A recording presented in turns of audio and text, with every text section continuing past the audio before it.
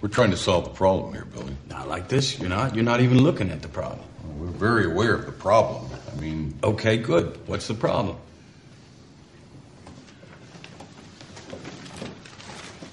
Look, Billy, we all understand what the problem is. We have to replace... Okay, good. What's the problem? The problem is we have to replace 3 key players in our lineup. What's the problem? Same as it's ever been. We've got to replace these guys with what we have existing. No, what's the problem, Barry? We need 38 home runs, 120 RBIs, and 47 doubles to replace. The problem we're trying to solve is that there are rich teams and there are poor teams. Then there's 50 feet of crap. And then there's us.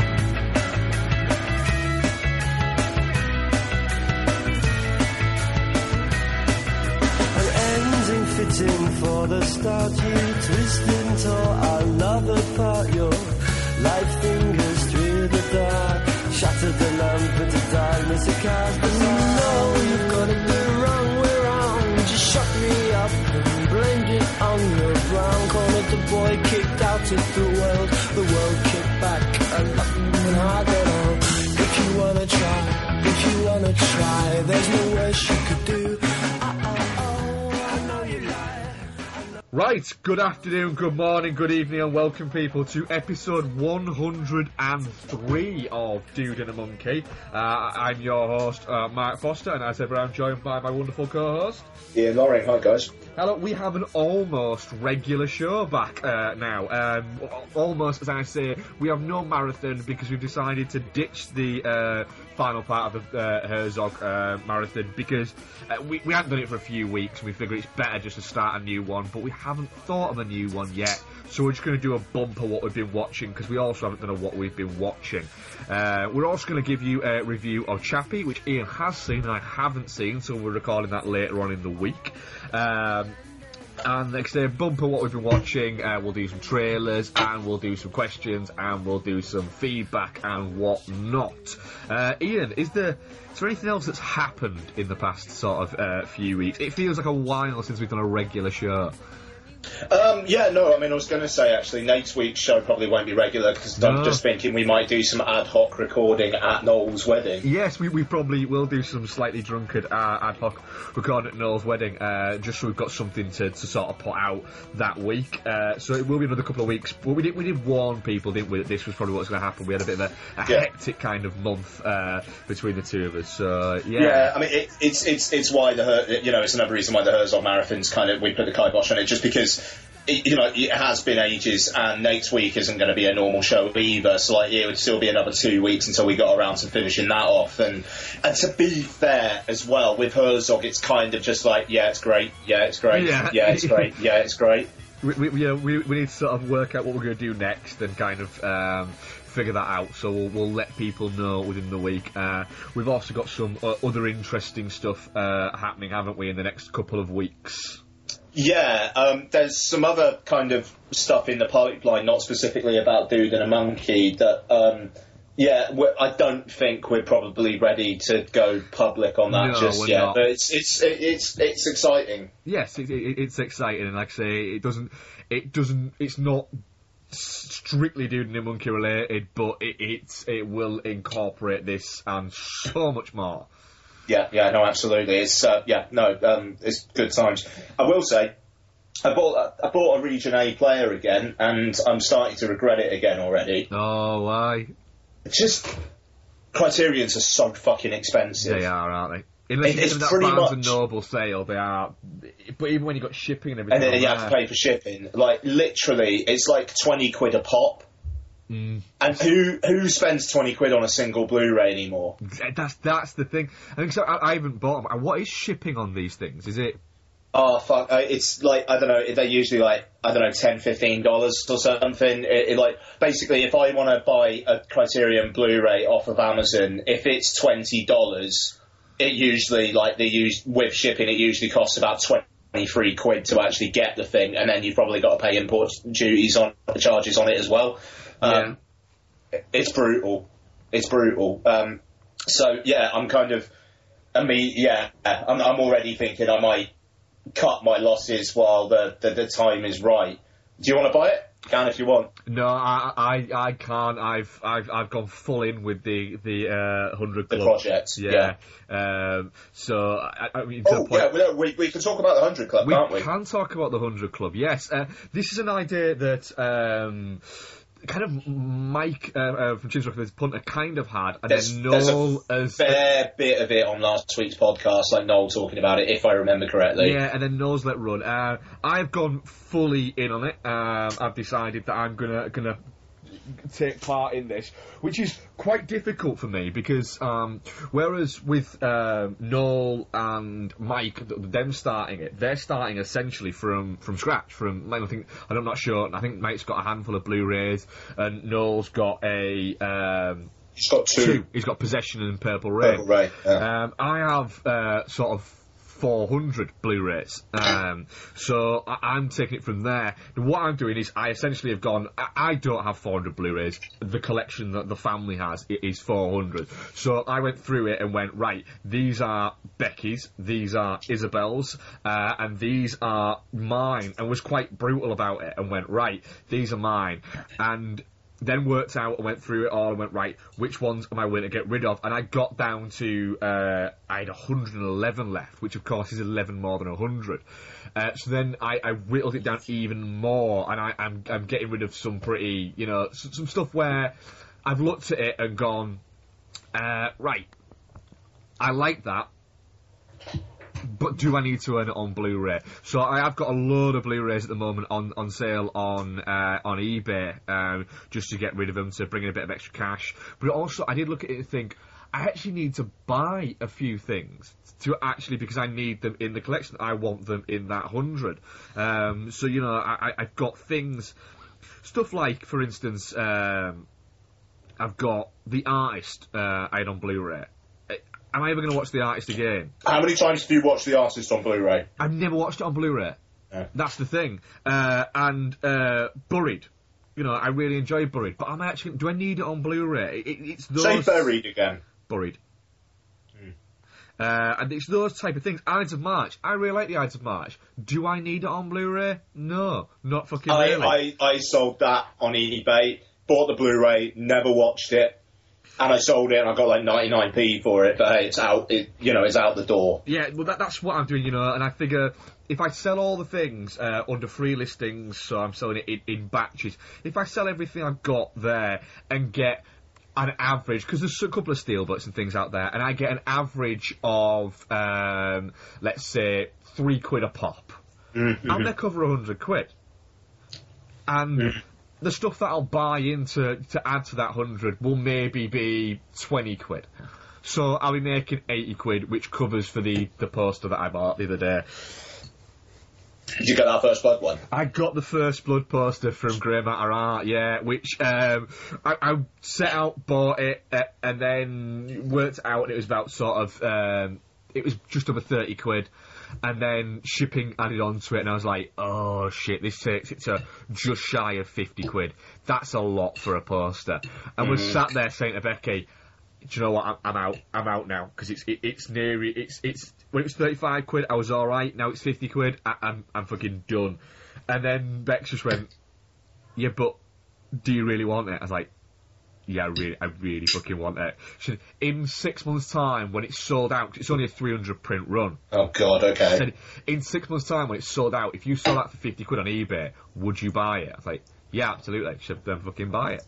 I was like, do you know what? Yeah, fuck it. I'm selling a load of Blu-rays, I'm buying it. Nice. So, but now I've got to go, shit, I've got no room for it in my living room where it's going to go. So I've got to get rid of either Totoro. I've been told you can't get rid of Totoro. So I've got to get rid of either Blade Runner, which I'm not allowed to get rid of. So I've either got to get rid of Halloween, Dark Knight, Rocky, or Grindhouse. For you, Dark Knight. Yeah, so but I really like the Dark Knight one because it's the one of the Joker holding on to the card, walking, as he's about to walk down the main strip of Gotham there, and it's a really fucking nice poster. I'm thinking Grindhouse might not go, but might move. That would have been my second place. Yeah, and then I'm gonna have to shift stuff around, but it's that kind of that weird thing. So I mean, I even though I was very enthusiastic about it on the podcast, but I was a few ales deep. I'm pretty sure we recorded that bit anyway, but I can't do it. Can you just not bring yourself to do it? I can't do it. No, I would love the excuse to go mainly digital, but I just can't do it yet. I bought over 50 films on Google Play. Shit, have you? Yeah, I counted it the other day. Wow. Because I went through a phase where I was just like, when I went through I am all digital last year. And I went mad on it. I sold a bunch of stuff and I went mad on it. But it just... I can't... If the availability was all there, and if the pricing was just a bit better, I was saying to Donna the other day, because I was kind of... Sorry, just listening. Sorry about that. Thank you. I was saying to Donna the other day, because I was kind of batting it back and forth with her, and she was into it just because it was less clutter, you're being more concise with your collection, it's a good way to be. And I get that. And I was saying to her, I was thinking, if I don't have the Alien box set, I'm going to want to watch that 3-hour documentary about the making of Alien again at some point. But then there's another part of my head that's thinking, when the fuck am I ever going to watch the 3-hour making of about Alien ever again? So it's I'm so internally back and forth. But it's things like Zodiac Director's Cut isn't on Google Play. If I want to get the special edition of Alien free, I think that might not be on Google Play yet. On iTunes, it's a tenner, but it does come with iTunes Extra, including the documentary, so fair play. But it's a tenner. So if I was to rebuy the Alien films on iTunes, I think you can get the whole lot in a box set as such, 30 quid. My Prometheus to Alien set cost me 15 quid. Did it? Fucking that's good. Yeah, so it just... the value proposition is still... No, it's still way more in the favour of Blu-ray. Even the quality and the audio, I could maybe just about get around and be comfortable with, but there's barely any Ghibli on a digital copy yet. It's Entertainment in Video don't have a distribution deal with Google Play, so Elf, Killing Them Softly. I'm just having a look at my collection now.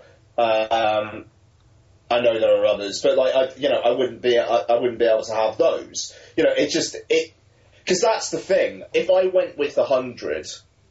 Pretty much anything that wasn't in the 100, I would still buy. That's the thing. I would still buy a digital copy of it if I wanted it. Yeah. But it's Paddington's out in a couple of weeks. And I'm just thinking, I want Paddington on Blu-ray. I know it sounds silly, but I want Paddington on Blu-ray. I don't want a digital copy of Paddington. It's just, and it's an Alfred Hitchcock box set. I bought that thing for 25 quid on Amazon. It would cost me over 100 quid to rebuy all of those digitally. Yeah, exactly.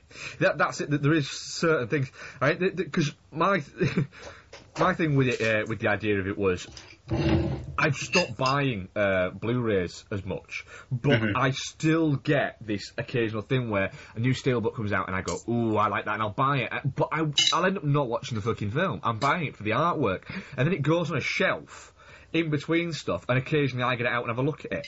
That's it. That's 20 quid to have a look at something 3 or 4 times a year. Yeah. I could literally just buy a picture and just look at it like that, or print it out and go, well, that's nice. So that's kind of why I've taken on board with it. I'm actually as well getting an actual.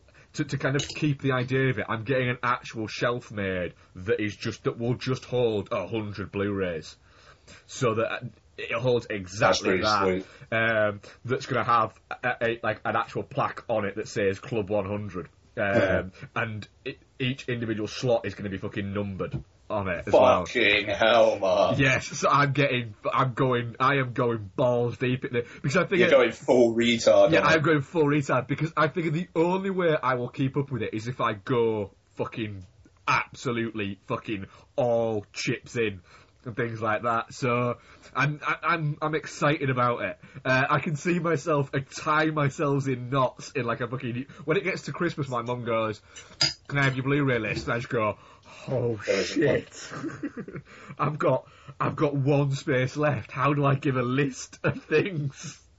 It's interesting because it's like I was listening to Film Junk, and on an episode a couple of weeks back, Frank on there was talking about that they're talking about going digital, and he was talking about the fact that he's digitizing his games library, but he was saying like that I've only got there's only like 10 or 12 at the moment on my Xbox or my PlayStation, so in movies would be an entirely different proposition, and like I'm going down that route as well. Like I don't buy that many games, even though I have been buying more lately, but it's like even though they cost a lot, they just cost more or the same digitally as they do on physical release. I'm just thinking like, if I buy the ones physically that I know I'm just going to play and trade in, then like the Order 1886 that came out a few weeks back, that game's apparently only 6 or 7 hours long. There's a huge hubbub about it, and it's 50 quid at the moment.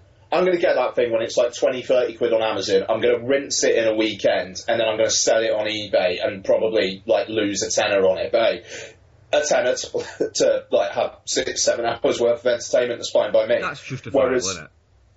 Yeah, whereas The Last of Us Remastered was on sale on PlayStation Store this week. Still is actually while we're recording it. Probably won't be by the time this episode's out, and it's $17.99. And I played The Last of Us on PlayStation 3, and I liked it, but I didn't love it. And I was kind of thinking like I want to play it again and give it its due. Yeah. And it comes with the extra Left Behind downloadable thing. There was like an extra 4 hours worth, which I didn't play. And, it looks nicer. It's 60 frames per second, which feels a lot better to play.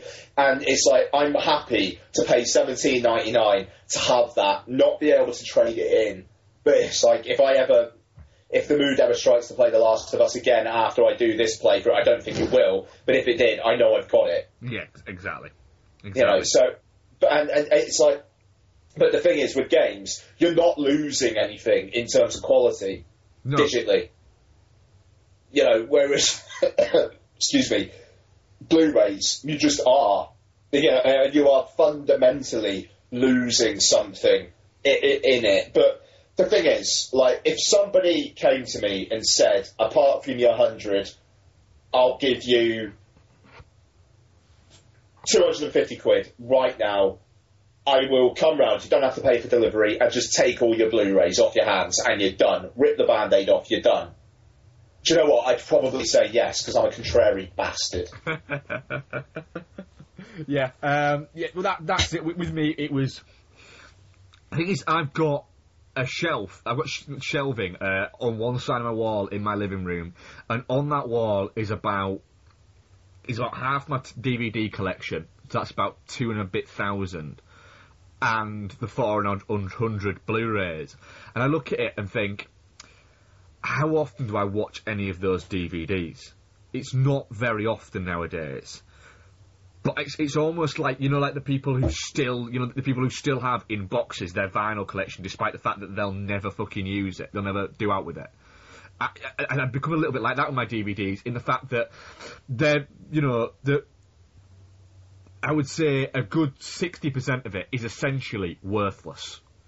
40% of it I might get money for, but that's a lot. Can you imagine selling 3,000 and a bit, 4,000 DVDs on eBay? Can you imagine the idea of that, of going to the post office because you've got to get a receipt for postage and turning up with a fucking trolley and going, Yeah, you're going to need an after fucking noon and a big receipt for these motherfuckers. So it's like, there's so many that I don't know what to do with them. And I'm not doing anything like fucking Music Magpie or anything like that, because essentially I'll send them all off and they'll say, oh, we're going to give you, let's say, for instance, £200, and then I'll get a cheque saying, you have £17.17. And it'll just be like, well, fuck. Was all that collected, all that fucking love, was that all it was worth? I'd prefer to have them in boxes, keep all the cases in boxes and stack them in my garage once I've sorted it out, and put all the discs in sleeves and have, like, a directory to go occasionally. Do you know what? Fuck it. I want to watch... And I, you know, fuck it. There isn't a HD copy of that, so I will watch it on... What's it? Where is it? Oh, it's there. There we go. Stick it on. Boom. Done. And then I get all that wall space. But then again, what the fuck am I doing wall space? It's wall space. Do out with it. Then again, I come out on First Blood poster there. So I'm in this constant flux. But then if I take all my shelves off, I've got to paint my wall. So it's all these things, man. It's a terrible fucking terrible mixed up world in my brain right now. The thing is, like, this is a tangent and a half, but the thing is, we've done nearly half an hour written on fucking trailers, yeah. No, absolutely. But the thing is, it's like me. I wouldn't be able to do that. I would just be like, I want them gone. I want them out of my fucking house and not think about it. And if I regret it, fuck it. But it's done. I just wish I could be that brutal. I'm not quite there. But then again, like I said, the thing is, it's that. Like, making the effort of putting it all on eBay and all that shit. If somebody, seriously, I mean, like, fucking hell, if anyone's listening, they want an instant Blu-ray collection. If anyone wants to give me 250 quid for all my Blu-rays, apart from the ones that would be in the 100 and the ones Donna wants to keep, and you want to come round and you want to take them yourself, let me fucking know and let's just do it. Yeah, and if anyone wants, like, 3,500 DVDs, I'll take 500 quid. Yeah. It just, I don't know, man. But you have to come fucking pick them up, because I ain't fucking delivering them all. Straight up. The thing is, talking about it like this is making me think, why the fuck do I want all this stuff in my... Like, I've got a copy of Das Boot I'm looking at right now. Right, I've had it for about 3 or 4 years. I've never watched it. When are you, right, seriously gonna get a chance to watch 4 hours of Germans in a submarine? This is it, right? And the thing is, these days, I find it so much easier to just go on Netflix or just put something on my phone and Chromecast it and just be like, here we go.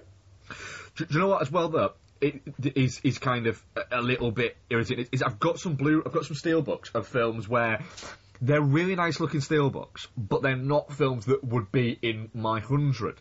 So they're ones. I've got my 100 at 93 at the moment.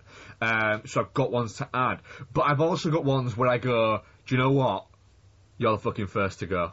As soon as something fucking really nice comes out. I'm over that 100. You're the first to go. So I've got stuff like still in there, like Shooter, the steelbook. It's a nice looking steelbook, but it's not an amazing looking steelbook. And I really like the film Shooter. But again, there's probably never going to be a point where Shooter isn't available on a Netflix. It's somewhere. And do I really need Shooter on Blu-ray? And I watch Shooter, a fair amount. But it's stuff like I've got, for instance, Mallrats. I've got Mallrats on Blu-ray. Mallrats will always be in my 100. Because one reason, not because it's one of my 100 favourite films, it may well be, I've never thought about it in that way, but because Mallrats is I've had a fucking shit day. Mm. Everything has gone wrong. Becky's out because Becky doesn't like Mallrats. I need something just to fucking put on to just cheer me up. Mallrats always does that for me. It's my warm hug of a film. Yeah, I mean, that's a conversation for the actual 100 podcast, I think. But yeah, let's move on. I'll just say, because I'm not doing it, I will be hosting and I will be like moderating but I won't be actually in that particular discussion. But I'm planning on setting the cat amongst the pigeons with things. Oh, this is going to be nice, yes. So, yes, do look forward to... We can't say when. It will be somewhere in the near future, but not the immediate future. There will be a Club 100 podcast. Which won't happen on a weekly basis. It'll be something that'll happen sporadically. I could see it being every 2 or 3 months. Yeah, it'll be something that'll happen every sort of quarter or something like that. But we're not going to set a fucking timescale on it. But and then we will reveal more about other projects once we have more to reveal, I suppose. Yeah. So, Ian. I've not watched many, but what trailers have you been watching this past sort of week or so? Let's have a look. Because I'll be honest, I don't think... I think I've maybe watched one. None. None. Right, we're going to do trailers on Wednesday when we record the Chappie pod. What's that? Yeah, that makes way... Yeah, okay, so... Cut. Ian, So, Ian, what trailers have you been watching this week, then? Okay, so, watched a few. What have we got? Inside Out, the new Pixar film, which I'm glad is not taking place in my body at the moment, I must say. Yeah, I mean, the concept looks good. I don't know. It looks like it's going to be quite gentle. And I don't know how emotionally manipulative it will be, but I'm game for it. I mean, I'm interested in another original Pixar film, so we'll see. And San Andreas, the latest one for San Andreas, which looks like a disaster movie. That's it. There's absolutely nothing in it that particularly stands out to me, if I'm honest. The speedboat up the wave thing kind of just felt like the dumbest idea ever, but, whatever. If there's nothing else out that week, I'll watch it, but otherwise I'm perfectly happy to watch that on the small screen. And to be honest, I kind of think that might be it. I don't know, I mean, you might come up with some ones that... Yeah, I've watched a couple. The Inside Out one, I just can't get interested in it. I just don't think it looks very good, to be honest. It looks incredibly emotionally manipulative, even for a Pixar film. San Andreas, it's Carla Gugino and Dwayne "The Rock" Johnson, so fuck it, I'm in. Like you say, I probably won't go and see it at the cinema unless there's nothing out that week. Perfectly happy to wait for it to come out on home viewing, but when it does, I'll happily watch it and hopefully enjoy it. So, yeah, I'm all for that. Tomorrowland. oh shit! Yeah, no, of course, yes. The increasingly bad career decisions that George Clooney seems to be making. I don't get why is George Clooney in that? It doesn't seem like a George Clooney type of movie at all. The trailer. I saw the poster for it earlier in the week and thought that's a terrible poster. And then saw that and saw the trailer earlier today and was like, what? That looks terrible. I don't know. I thought it looked all right, to be honest. I don't get it. I don't get what at any point during the ideas process of writing this film did anyone go, this is a good idea. Well, why? I mean, I don't quite get that. I mean, it looks like it's got I don't know. I mean, it looks like it's got some imagination to it. I'm intrigued by the fact that, again, it's an original property from Disney, which is good. I mean, yes, it's based on a ride or whatever, but you get my point. I don't know. I mean, I'm kind of up for seeing George Clooney play a kind of a cranky, isolated inventor guy who had dreams that were dashed and whatnot. I mean, it kind of seems like that's what it was. I don't see what the problem is with this. I just, for some reason, it just. I was watching the trailer and going, I don't see anything in this that makes me go, all right, that looks interesting. All of it just looks incredibly. It looks like they've gone. We've got a great idea for a Disney TV show, and then somebody's gone, why don't we make a movie instead? And they've gone, yeah, fuck it, why not? Let's just redo the script and let's do it. And then George Clooney's gone, I need a hit, and decided to make this. Does he? I mean, like, Monuments Men didn't do well, did it? Yeah, that's one film. What was that one he made about the American footballers? Oh, Leatherheads? That was like fucking 2008. Was it that long ago? Shit. Oh god, yeah, I was working at a bloody View in Bristol then. Yeah, god, yeah. I mean, I'm gonna stick with 2008. Let's have a look. It feels like a long time since George Clooney had a proper fucking, I mean, I'm not saying he's had like a lot of bombs, but a proper massive hit. Yeah, 2008. So what's he done recently? Gravity, for fuck's sake. Ah, fuck yeah, I forgot he was in Gravity, yeah. The Descendants, like, he did well enough for him. I mean, the thing is, he just hasn't been... done that much, has he, recently, actually? In terms he of, he totally hasn't. When you look at Clooney, sort of early noughties to sort of 2009, he was doing like 3-4 films a year. And, since The American, he's done The American Ides of March, Descendants, Gravity, and Monuments Men. And that's like 5 years nearly. He's not done that much, really. Well, I mean... In comparison to when you look at in 2005 to 2009, he did Good Night, Good Luck, Syriana, The Good German, Michael Clayton, Ocean's 13, Leatherheads, Burn After Reading, Fantastic Mr. Fox, The Men Who Stare at Goats, and Up in the Air, in like a 4-year period. No, I mean, the thing about this that's different for him is that it's a family film. Yeah, and it just seems a strange choice for George Clooney. It just doesn't seem a little bit out of character him, I suppose.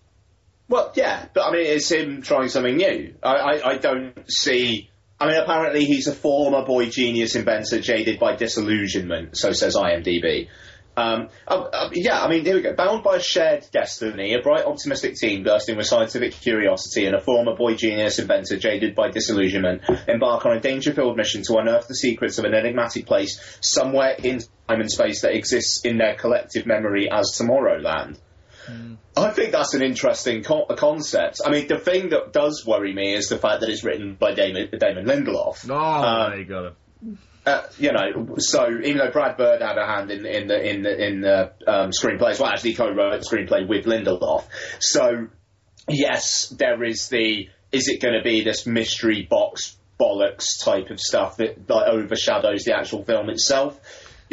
Possibly. But I have enough faith in Brad Bird. I mean, I wasn't the biggest fan of Mission Impossible 4, but I mean, dude did Iron Giant, Ratatouille, The Incredibles. He's solid in my book. I will watch this. And the thing is, I've got a feeling this could be one that gets a little bit drowned out.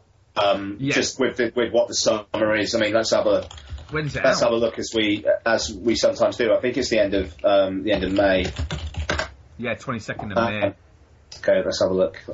Going on watching films. Past, present, future. Okay, so what we got the couple of weeks beforehand.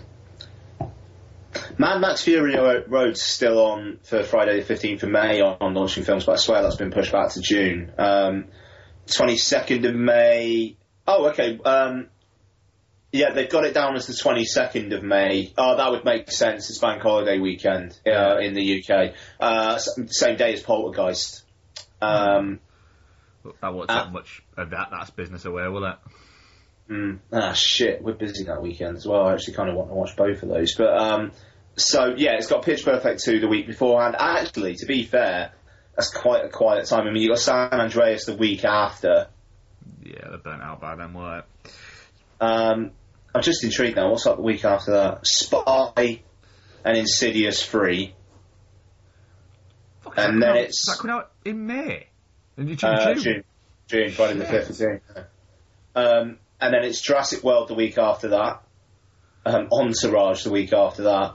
The Entourage movie's still happening. Oh yeah, there's a trailer. Is there? I don't Yeah. watch the TV series, to be honest. So Yeah. Then it's Minions the week after, Terminator after that, Ted 2 the week after that, Ant-Man the week after that, Inside Out the week after that, Magic Mike XXL and Mission Impossible 5 the week after that, and Southpaw the same day. Jesus. shit. Fucking hell! There's so many films out this year. Bloody hell. It feels like there's like 3 years worth of film slate out in a fucking year. Oh, Straight Outta Compton's out my birthday weekend. Is it? Yeah. Is that your birthday, really? Saturday the 15th of August, my birthday movie is going to be Straight Outta Compton. I'm actually pretty happy with that. I'm not Actually, surprised. Man from U.N.C.L.'s out that day as well. I think I might double bill. Oh, why the fuck not? But yeah, Tomorrowland, fuck you. Yeah, fuck me. I mean, it might be great. It just for some reason the trailer just did nothing for me at all, other than make me go, I don't see the point.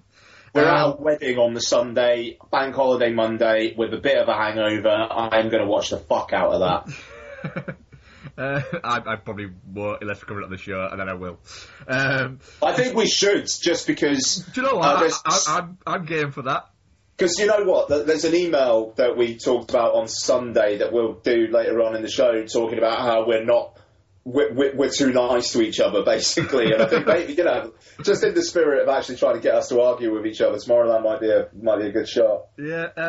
Other ones that I watched are the Get Hard Red Band. A film that should have happened like 5-6 years ago. Didn't, and they should never. It feels like a script that's been resurrected that Will Ferrell's wanted to do for a few years and has now decided, you know what, now's the time. I'm not busy doing anything else. Why not? It looks like one of those where I'll watch it when it comes out on home video and laugh a couple of times. But other than that, again, that film's just too fucking late. That Will Ferrell star has burnt out a little bit now. Self/Less, the Ryan Reynolds, Matthew Good, and Ben Kingsley movie. Self/Less. Yeah. It's not called Slash, as a slash, as in the not the Guns N' Roses guitarist, the Slash. I can't remember what it's called now. But yeah, that looks like an interesting concept. Essentially, it's mind melding. You've got Ben Kingsley playing a wealthy, very intelligent kind of designer who seems like he's terminally ill, and he's offered the chance by Matthew Good to essentially take his mind from one place, from his body, and to put it into what he believes is an empty vessel body. Turns out that empty vessel body is Ryan Reynolds, but it wasn't an empty vessel body. It's just a person that's been put into a coma, and then the two minds start to meld. Not really an original concept, but looks like it could be quite interesting. The Forger. Do you remember last year's The Art of the Steal? That terribly titled Kurt Russell movie. The Kurt Russell, Jay Baruchel. Yeah, that was actually ridiculously entertaining. It was alright, that, yeah. That, but with John Travolta and that weird chin thing that he had for that brief amount of time. The little the chin fluffy. The tuft that wasn't even central, that was like slightly stuck onto one side. It was for this movie, apparently. The Forger, which essentially just looks like The Art of the Steal. Exactly the same fucking movie. And when a film now says in selected cinemas and on demand, it means in 2 cinemas and on demand. Nobody is going to watch that movie. The only person that's going to watch that movie will be Kelly Preston, taped to a chair, and me. And it's got Ty Sheridan in it, which is a shame because he's a really good little actor. And have you not seen the trailer for Big Game? No, I haven't, actually, for some reason. I really should get on that as well. It looks fucking great. Yeah, that doesn't surprise me. From the director of Rare Export, and essentially it is a young Finnish kid finds the president who's been shot down from his plane and then decides that he's going to protect him from Ray Stevenson. Who's Brilliant. trying to kidnap him. That's all. That's all you need, isn't it? Really? There's loads of explosions and loads of stuff going on. The poster for it is magnificent. It is just, yep, here, have all my money. I want to see you. Yeah, nice. Cannot wait for that. Looks brilliant. Spot on, though. Yeah. Beyond that, saw the trailer at the cinema for Paul Blart 2. Oh God. Were people even asking for this, or is this just something that they decided to make? It made a fucking shitload of money. It did make a fuckload of money, but was anybody saying, why isn't there a Paul Blart 2? And is anybody apart from me and about 4 other people on Twitter asking for a Tron 3? Well, yeah, fair point there, yeah, good point. I cannot believe, sorry to sidetrack, I cannot believe that's they are actually doing another Tron film. No, because Tron Legacy didn't bomb, did it? But it didn't do magnificently well. It did okay, yeah. But we're so past Tron Legacy now that it's just like, what's the point? I think that again is one of those where Tron Legacy has probably done really well viewing figures wise on Netflix. That's what I reckon it probably is. Yeah, I don't know. It's just an executive probably. It's kind of. It feels quite close to John Carter getting a sequel at this point, just in terms of like cultural, like wants for it, you know. Yeah, it does. It wouldn't that would be slightly more surprising, but wouldn't shock me. We'll say. Do you know what? Fucking Tron Legacy, production budget 170 million. It did just over 400 million worldwide. That's all right. That's made its money back. 2 and a bit times, made its money back. Like, we got away with it, guys. Mm. And you know why? I mean, I don't know why I'm arguing against it, because I want to see. I like Tron Legacy. I think it's a legit good film. Isn't there either a TV series or wasn't there a TV series? Tron Evolution, I want to say. Yeah, I think that did quite well, or was quite well received. So maybe they're looking at it and going, we can market some cool toys. I'm wondering if they'll more kidify it. I would very much think so. Because, like, Tron Legacy is not a kid's film. You know, like, I don't know, half of it is Jeff Bridges banging on about biodigital jazz or whatever, and, I mean, the action sequences are good, but then you've got Michael Sheen as that weird dude with the white suit, and I mean, I've got Tron Legacy on Blu-ray, and I've got it on 3D Blu-ray actually, and it's still in its fucking cellophane. I need to pop on that at some point. Well, I asked you on Twitter about Tron Legacy, Tron 3, whatever they call it. It's one of those where I'll watch it. I'll probably watch it at the cinema. And then, like what happened with Tron Legacy, I will watch it, and then the minute it's finished, I will forget it even exists until somebody goes, have you seen Tron Legacy? And I go, oh yeah, it's alright, that. Mm. That's it, that's my feeling. It's alright. I can't remember pretty much anything about it, but I remember thinking it was alright. Moving back onto Paul Blart. Yeah, $26 million production budget. Yeah. Made just under 80% of its money in the US alone. Shit. Now, considering how over the intervening years, like it was 2009 Paul Blart came out, considering how it has so shifted to international in years hence, right, this made $183 million worldwide off a $26 million budget. I'm gonna say it makes $150 million worldwide. What, the sequel? Yeah. Yeah, I'd say you're probably looking at that. It literally is, though, from the trailer, it is the very definition of Kevin James' Fat Man Fall Down. It's the number one. He falls down in a trailer, in a 3.5 minute trailer. The Fat Man Fall Down joke happens at least 4 times. It's the number one comedy-bumbling film on Box Office Mojo. What? Comedy-bumbling? Is like that genre of comedy? That's invented. There's one film in that film, isn't there? There's actually a bunch. 37. Do you know what the lowest grossing one is in the list? What? That's fucking brutal. I went to see this film in the cinema. Oh God, no! What is it? Police Academy 7: Mission to Moscow. I went to see Mission to Moscow at the cinema, but that's cheating. Because I don't think Mission to Moscow was actually released fully in American cinemas. I think it was a TV movie that actually came out in international markets as a theatrical release. So that says here it did count. $126,247. Yeah, I don't think that was ever properly released. I think that counted as a TV movie in America. Really? Yeah, I'm sure that Mission to Moscow was a TV movie in America. The IMDb. This is a tangent. We're going down the fucking rabbit hole now. Yeah, I'm sure that like Police Academy series. I'm sure I'm reading something about that Police Academy franchise. I saw Mission to Moscow at the cinema as well. 94 it was, wasn't it? Holy shit! Christopher Lee and Ron Perlman are in it. Yeah. Fuck. Yeah. Early Perlman.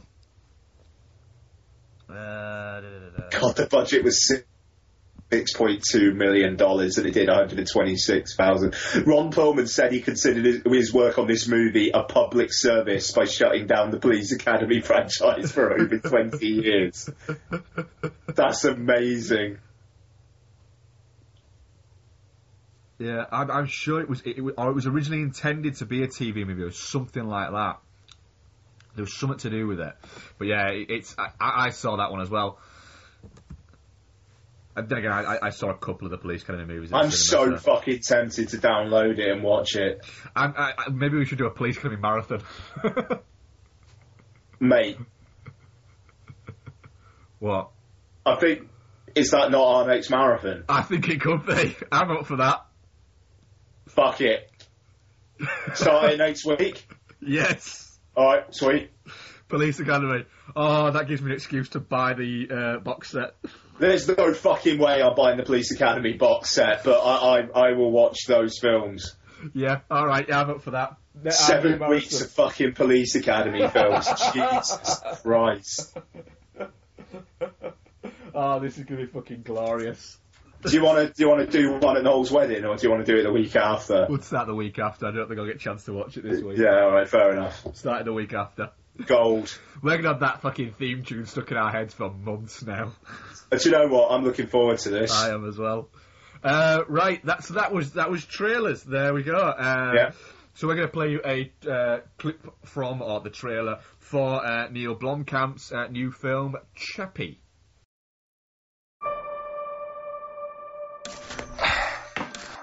Hello again. So it's day 944. I'm extremely close now to creating the world's first machine that can think and feel.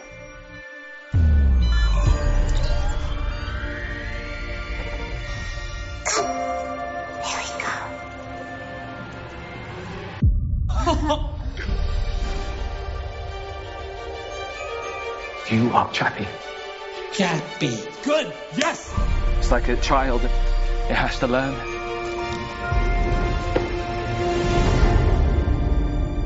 I do believe the problem with artificial intelligence is it's way too unpredictable. This is a new step in evolution. I am consciousness. I am alive. I am Chappie. Don't let people take away your potential, Chappie. You could write music, poetry. Chappie wants to paint. There's a lot of concern that maybe we will be destroyed by artificial intelligence. Violent protests have erupted all over. I'm a soldier first. My main interest is to protect and to serve. This robot, he's got to be removed. You can't do this. He's special. Destroy that robot. Burn it to ash. Where are you going, mate? I don't want to die. I want to live. Chappie, listen to me. Something of great danger is coming to destroy the future of the planet.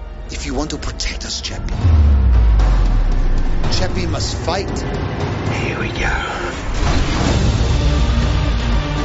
And you told us so much more than I could ever have imagined. I'm scared. You think you're real. Do you know what's in here? A bunch of wires, mate. He's more than just a machine. This is the day of reckoning. Chappie, hold on! Chappie, do something!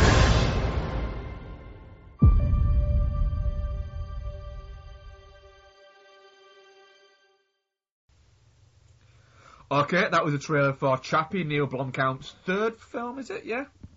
Yeah.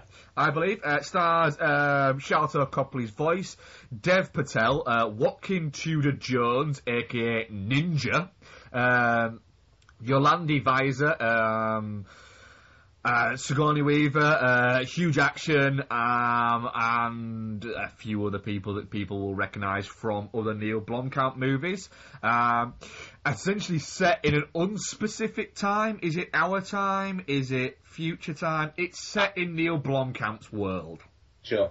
We'll say, in Johannesburg, where Dev Patel has invented a sort of, they're called Scouts, is it they're called, I think, remember, yeah? Yeah. I saw a film like a couple of days ago as well. No, totally Scouts. They're called Scouts, where they are robots that are helping the overworked Johannesburg police force and are driving down crime. At the same time, Dev Patel has decided that he's trying to come up with an actual AI program that can think for itself. He then needs one of these scouts to put this chip in to see if it'll actually work.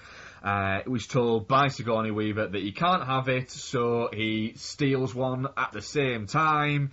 Ninja and Yolanda's crew decide that they're going to kidnap him to actually program or to get a remote control for these scouts so that they can have a heist to pay off for some reason, subtitled crime lord, it would appear, of some description. That is bizarre. That guy literally, like, every single one of his lines is subtitled. When you can understand what he's saying, but we'll come to that later on. Sure. So, Chappie, Ian, you really, really liked this film, didn't you? Yeah, I just want to say as well, only one of the Police Academy films is over 90 minutes long, and it's the first one, and it's 92. Fucking hell. Well, I am already looking forward to this marathon just from that alone. And you can absolutely watch them on a train journey. Totally. Train. But yeah, that's the thing. I do them over 2 days on the train, I'm done. Yeah. All good. That's it. They are not cinematic movies. Yeah, anyway, but yes, I'm quite looking forward to that. Right, okay, so Chappie, I very much enjoy Chappie. I'm not going to say it's perfect, and I'm not going to say it's just a reaction against the drubbing it was getting last week. I think it's genuinely got some really interesting big ideas at play, but it's also got some very silly stuff, and I think that maybe the tonal shifts are unexpected and maybe unwelcome for some. I quite enjoyed it myself, but it does feel like a kind of an R-rated film that, if it had some elements toned down, could appeal to kids, but as it is, it's kind of a weird beast. And I really, personally, I really, really, really, really liked it. I could see how someone may not connect with it, but I don't see how anyone hates it.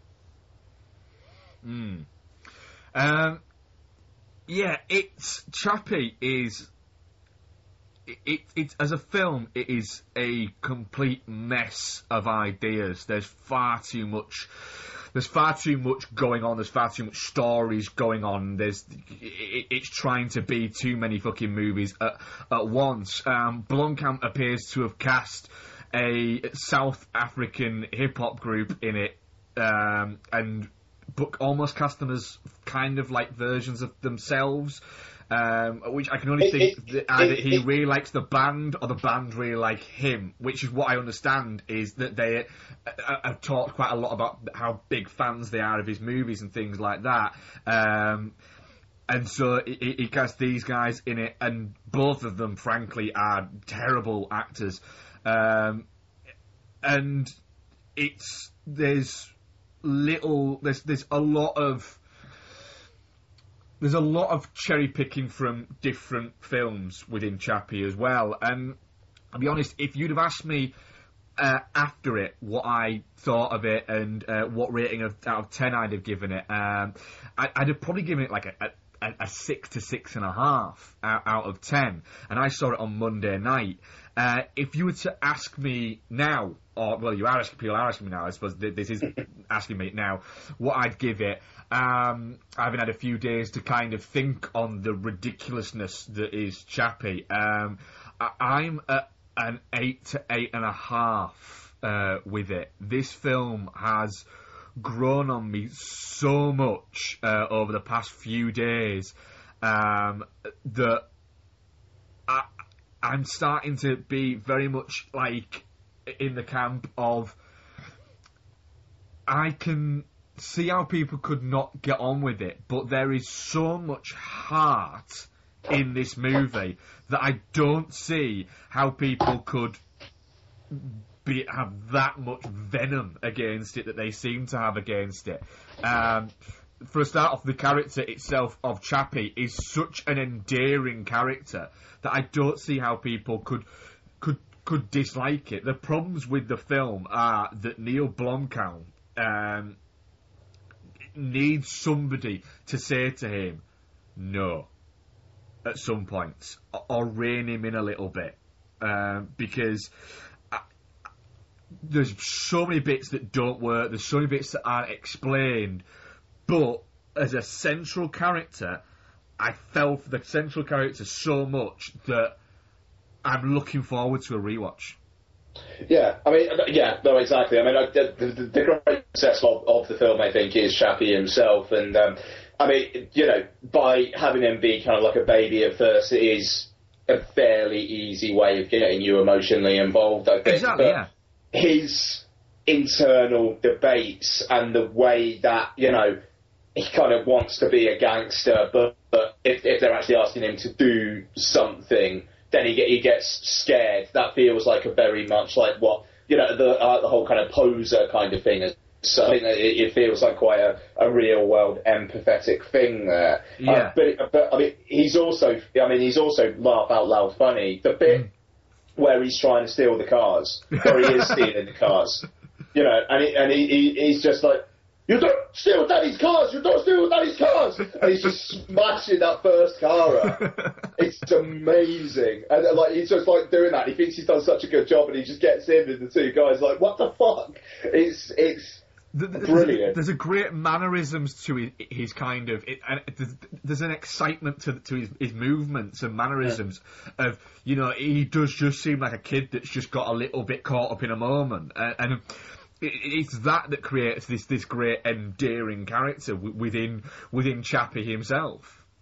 Yeah, no, absolutely. But and you've got that playful stuff, but then towards the end, you've got crazy stuff like him talking to Dev Patel and basically asking God, "Why have you made me so that I just die?" Mm. You know, which I think is an aspect of the film that seems to be getting rather under discussed, frankly. And I think maybe because it's got silly stuff that people want to talk about. But I mean, it's dealing with these big concepts and the idea of consciousness and whether you could actually upload a consciousness and what would it look like and that kind of thing. I mean, that's fascinating. The fact that he kind of does it with the computing power of like 6 PS4s stacked on top of each other, I think is quite funny. But nice Sony product placement, excuse. Yes, it was very good, wasn't it? Yeah. Yeah. But it's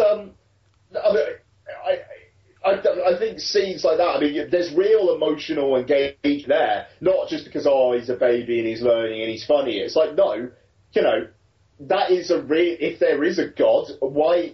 I think that's a very, very good question. Yeah. You know, sorry, go on. Yeah, I mean, the thing is, a lot of what seems to be getting criticised about Chappie as well is the fact that it's you know, it's an original film, but it's not dealing with original ideas. And it's a little bit like, well, yeah, it's not... that's correct. It's not dealing with original ideas, but films don't have to deal in original ideas. They have to deal... You know, you can have a film that doesn't deal in original ideas, but deals in them very, very well, or in an entertaining way, or in a slightly different way. And that's it's a fine. different way, I think, is crucial to me. Yeah. And that's what Chappie does. You know, the thing about Blomkamp, he's dealing with a lot of ideas as well. It is, again, he's got the obsession with segregation and things like that, and he's also dealing with the concept of, why did my maker make me? And there's a lot going on, and I think that is one of the actual criticisms that I can accept, certainly, with Chappie, is there is too much going on. It's almost like he's gone, I want to make RoboCop and Mad Max and AI and all in one movie, all at the same time, and I want it to be, fun, but I want it to be serious, but I want it, and he's throwing way too much at it. But the bits that do stick are really, really good. Yeah. I mean, I'd like to say, it should have ended 5 minutes before it did, but that's by the by. I don't know. I kind of like the ending, the very ending. But didn't need Mummybot. I don't know. I was fine with that. I like the idea that it was going up into a robot that's had kind of a physical upgrade as well. Looks more like a human. I've heard some people say this. I would echo it. It might be that that film going forward would be more interesting than maybe the last act of Chappie. The Ed 209 drone was boring, frankly. Yeah, no, it was. It was quite. I thought it was quite well staged, but it was kind of right. How do we get all the bad guys in the one place at the one time? And it kind of. To be honest, I think it kind of had to be there, just considering the rest of the film didn't have that much action in it, really. Like proper hardcore action sequences. You need something that would define it as having, like you say, an action set piece, because there isn't much else there. There's a few kind of gang related fisticuffs, but other than that, there's not a lot.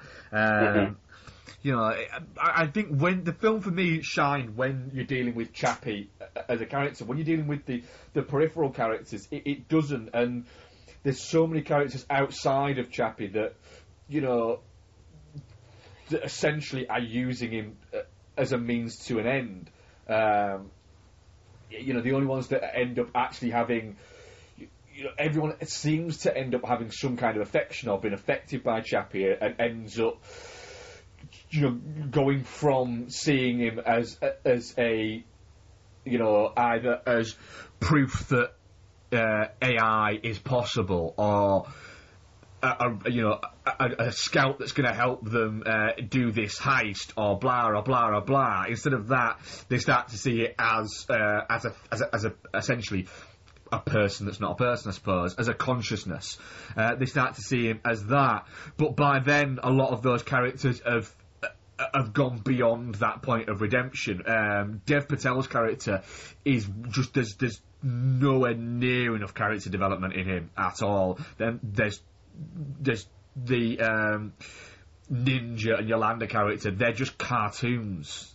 It does seem like Blomkamp's not really thought this out too well. Well, no, there's that, and there's the fact that, Christ, they're wearing T-shirts with their band names on, and towards the end, I think Yolanda's actually got a T-shirt that says Chappie on it. It doesn't make any sense. And Ninja's wearing a T-shirt with her on it. Yeah. That's right. Yeah. And it is. I don't get the rationale for them.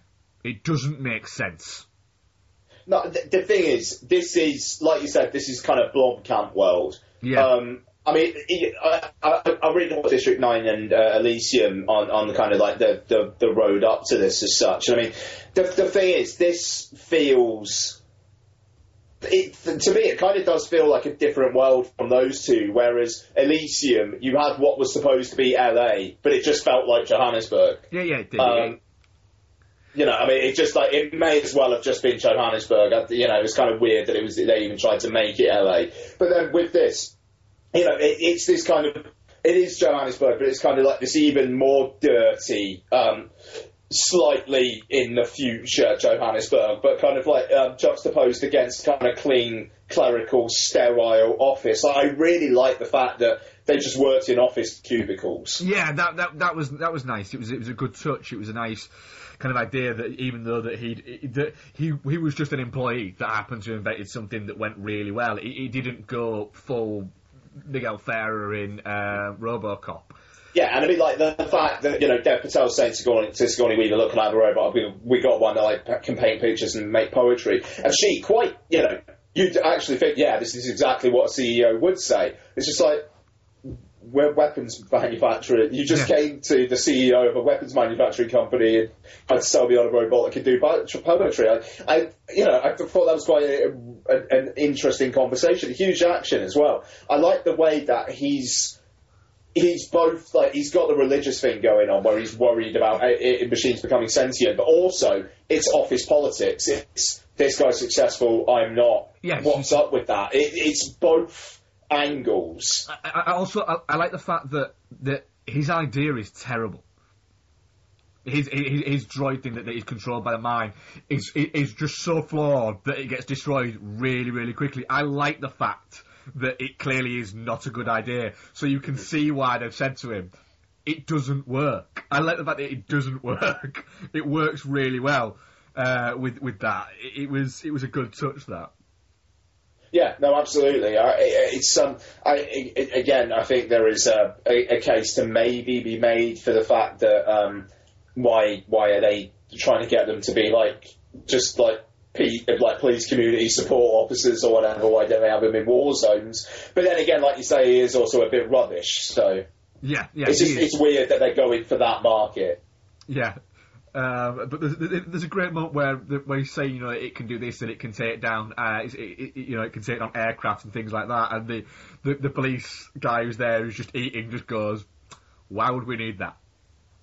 Mm-hmm. Which is, you know, I did really enjoy the fact that it is. At no point is it a good idea, and the only time where Sigourney Weaver says, "Just yes, use it," is when he says, "Look, it can kill Chappie." And then she's like, well, if that's the one thing it can do, then fuck it, do it. And then it can't even do it. It has a good go at it, in fairness. But, it has a good crack, but yeah, it's deeply flawed. The fact that it shoots out the camera and then that's it. It's like, oh shit, I didn't think of that.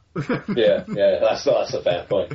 Yeah, I mean, you know, there are problems with the film, but I don't know. I had more than enough goodwill towards it for the stuff that worked to get me over the hump. I had a feeling if this film, right, had been made in 1988, right, or 89, had been made then, and it was the same film, right, a lot of the people that are bitching and moaning about it will be talking about it as a wonderful cult classic. Yeah. It is that.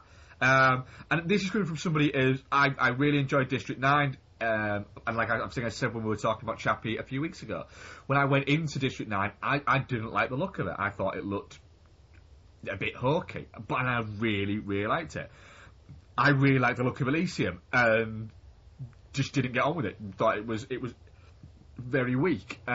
With Chappie, I didn't like the look of it, and then went in, and for the first 20 minutes, I was like, not feeling this at all. And then it started to grow me, and when it finished, I was very much, right, that was a mess. But the things that have stayed with me a few days later are the good bits. They're not the bad bits.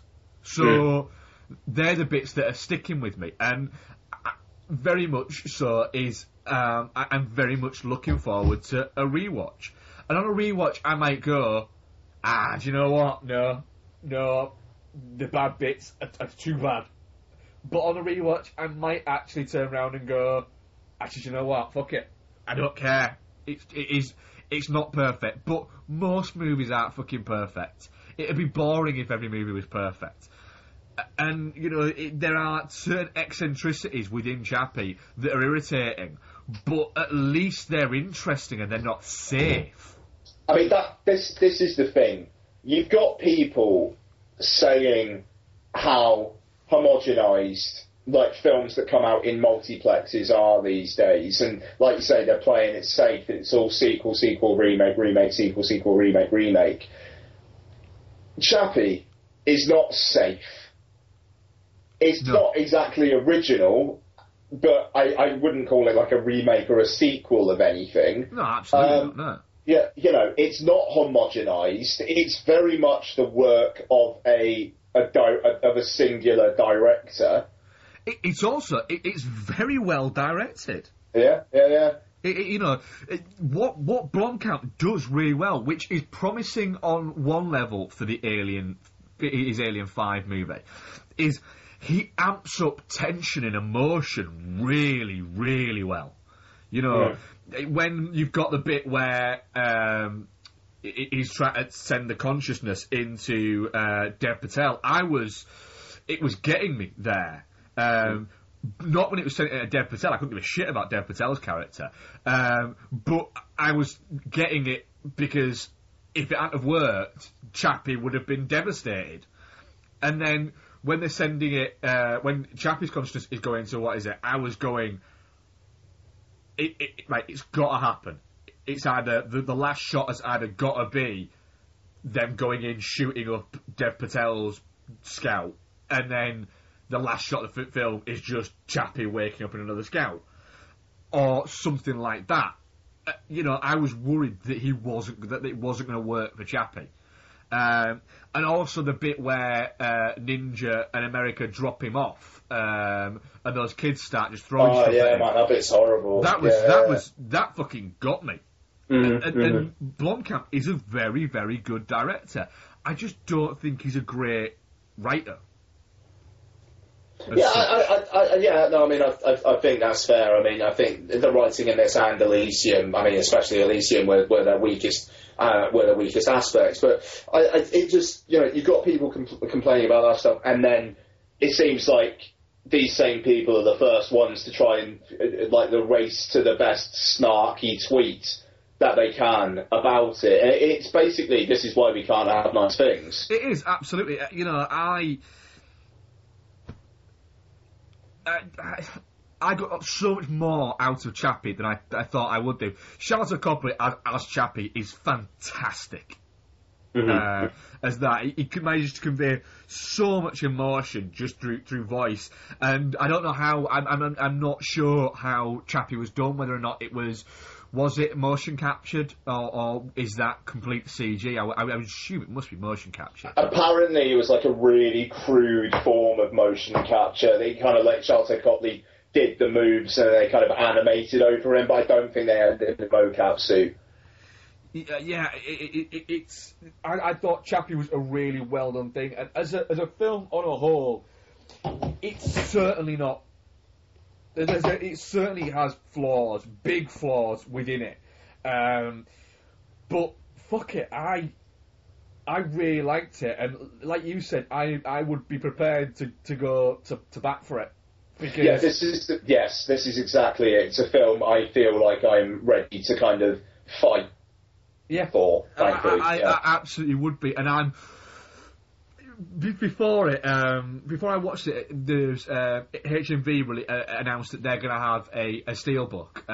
It's a nice looking steelbook as well. And it's a nice looking steelbook, and I thought, fucking hell, the movie ain't even out, and there's already a fucking steelbook of it. Do you know what? Day one, be there buying it. Without fucking question. And I'm very much looking forward to a rewatch. Let's say, if I'd have watched this on my own, and hadn't got to watch it with Becky, I'd have happily said to Bex, do you know what? I'll go and watch it with you again. I'd happily watch it again. What did she think of it? She really liked it, really got her at points. She said the same thing, it's a mess, but it works. You know, there's some bits in it that don't work, but the bits when it does work are enough for it to be great. You know, it's if they'd have spent any more time with the outside characters, with Dev Patel or Hugh Jackman or Diane Wood, then this film would have fallen flat on its face. But the fact that the title character is the main fucking character is what works for this. Mm-hmm. Definitely not shit. No, definitely not shit. I'm like I say, I'm very pleasantly surprised by it, and that's always a nice feeling. Good. Bumper issue of what have you been watching, rather than one old, one new. I have a feeling we might have some crossover in this. Go, take it away. Okay, just bringing up my Letterboxd profile.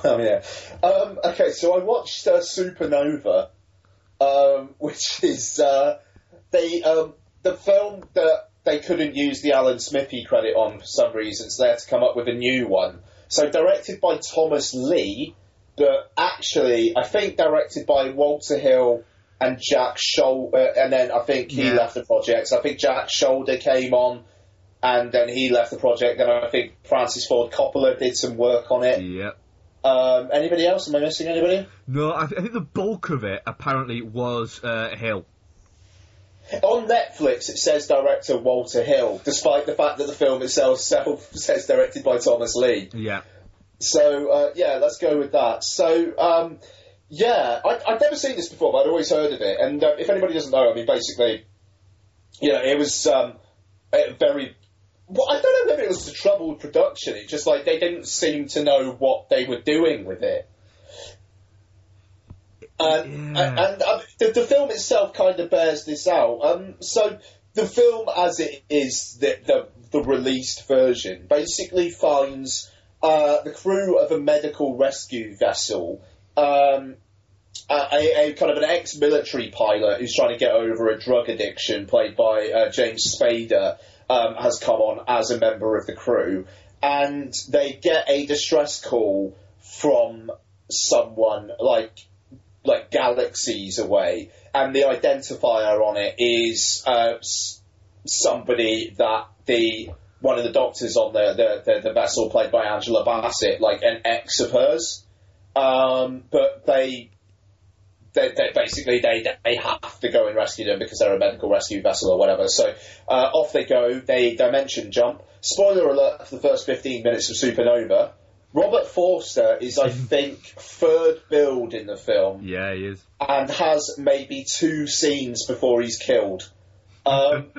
Where this dimension jump thing happens, and it's like there is an element of danger to it, and it happens, and then he's turned into this like horrific mutated splodge, and is put out of his misery, and which is bizarre because literally he's third build, and every single other member of the cast has more to do than he has. The ship's computer has more to do than Robert Forster has in this film. And the thing is, again, it's a part of this which makes me kind of feel like, there must have been some stuff on the cutting room floor, because his first scene... Coppola edited it. Yeah. I don't know whether, like, the studio just, like, his one directive was get to the fucking monkey. So it was just everything he could do to just plot. He just did. So you've got this bit at the beginning where he's watching a Tom and Jerry cartoon, and he's like talking about the violence and how we're all attracted to violence, and you're kind of thinking, oh, this is actually kind of an interesting character moment. I wonder what they're going to do with this. Nothing. There's a bit with 2 of the ship's inhabitants. They're shagging each other, and they're trying to get a license to have a baby. And where does that go? Nowhere. Angela Bassett hates the sight of James Spader for the first 20 minutes of the film, and then just starts shagging him, and then they're best friends. But anyway, they do this dimension jump. They find the guy. Well, it's not the guy. It's the guy's son.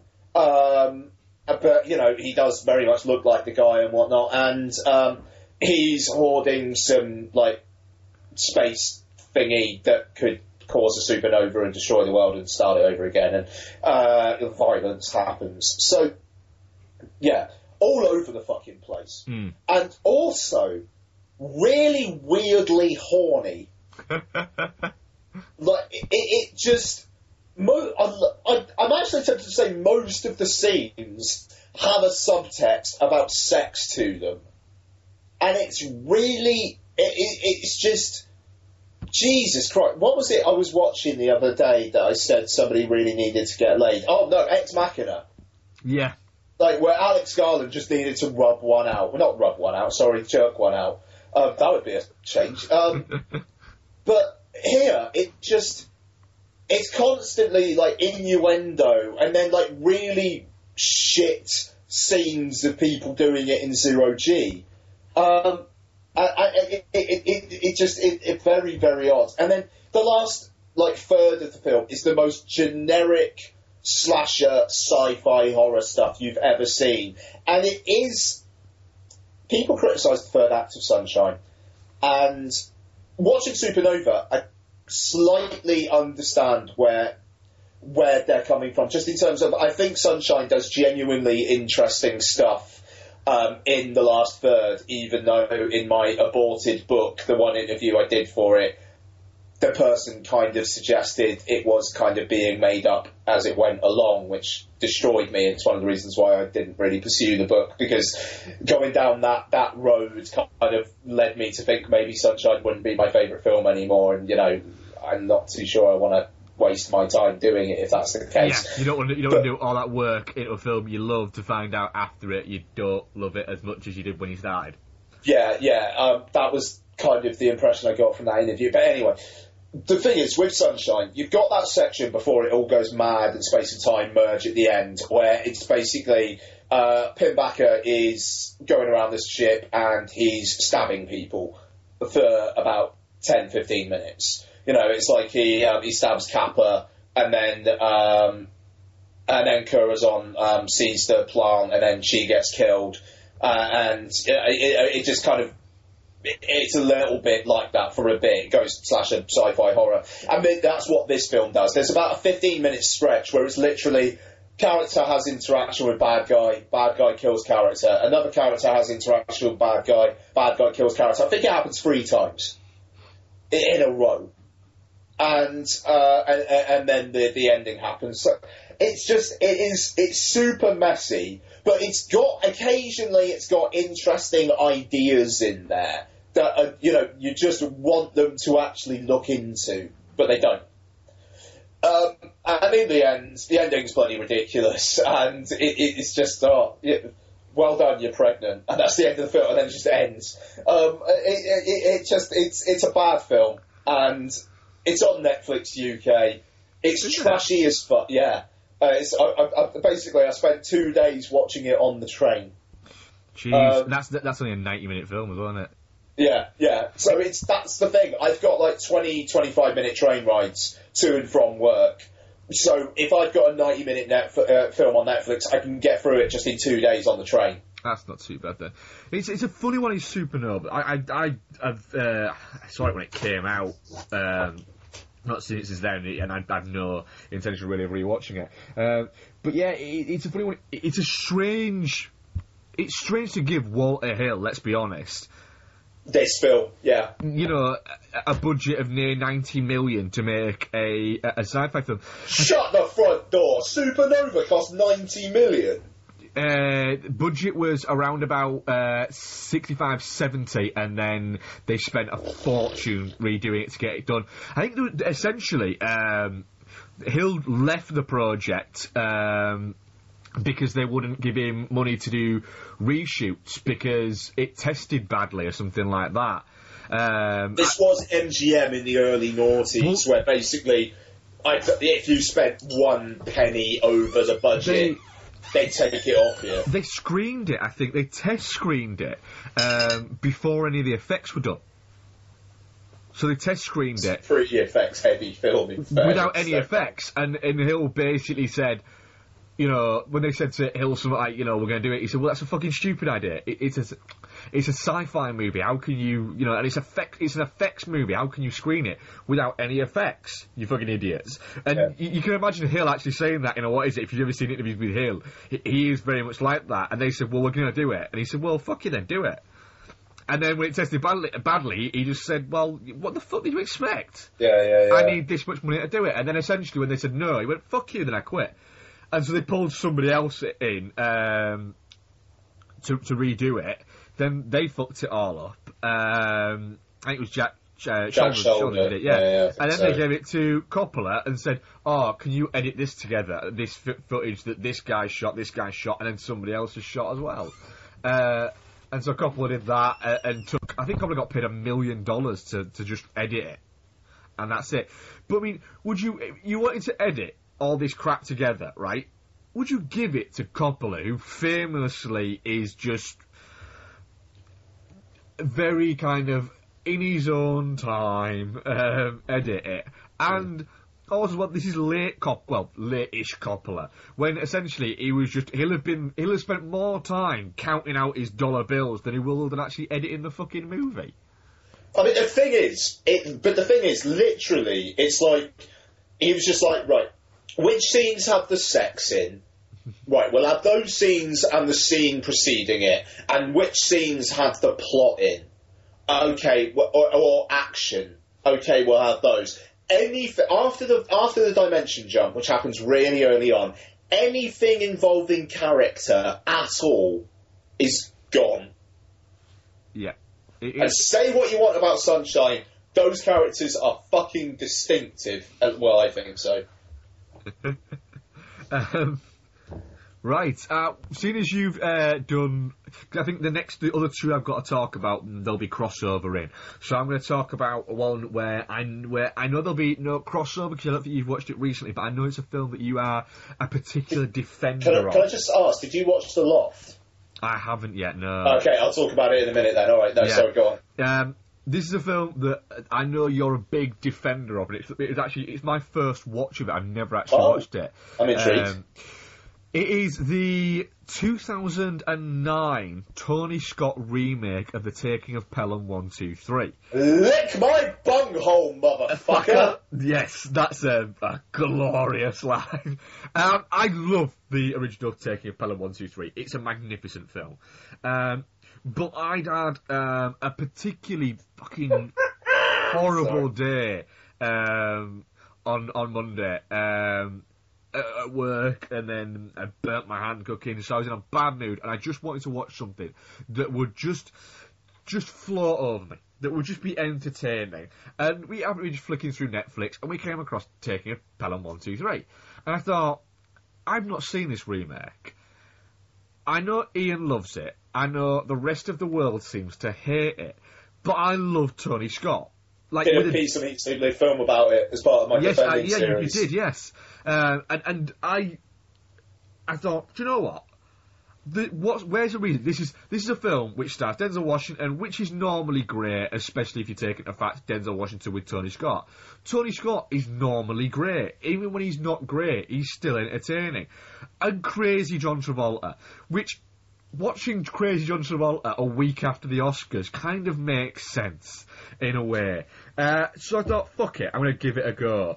And what I'll say is, yes, The Taking of Pelham 1, 2, 3 is not a patch on the punch and the claustrophobicness and the tension of the original. Oh, and the perfect last line. One of the in context, one of the best final lines in film history, genuinely. Yes, the original Taking of Pelham 1, 2, 3. Absolutely, 100% agree with you on that. It is magnificent. Gesundheit. Yeah. So good. It's wonderful. But what I found straight away with The Taking of Pelham 1, 2, 3 is it is a Tony Scott film. Straight away, it is a Tony Scott film. He makes it his film. And I adore Tony Scott movies. They're magnificent. I think he's a fantastically under-celebrated director for just making pure fucking adult entertainment. I think there are a few that touch him.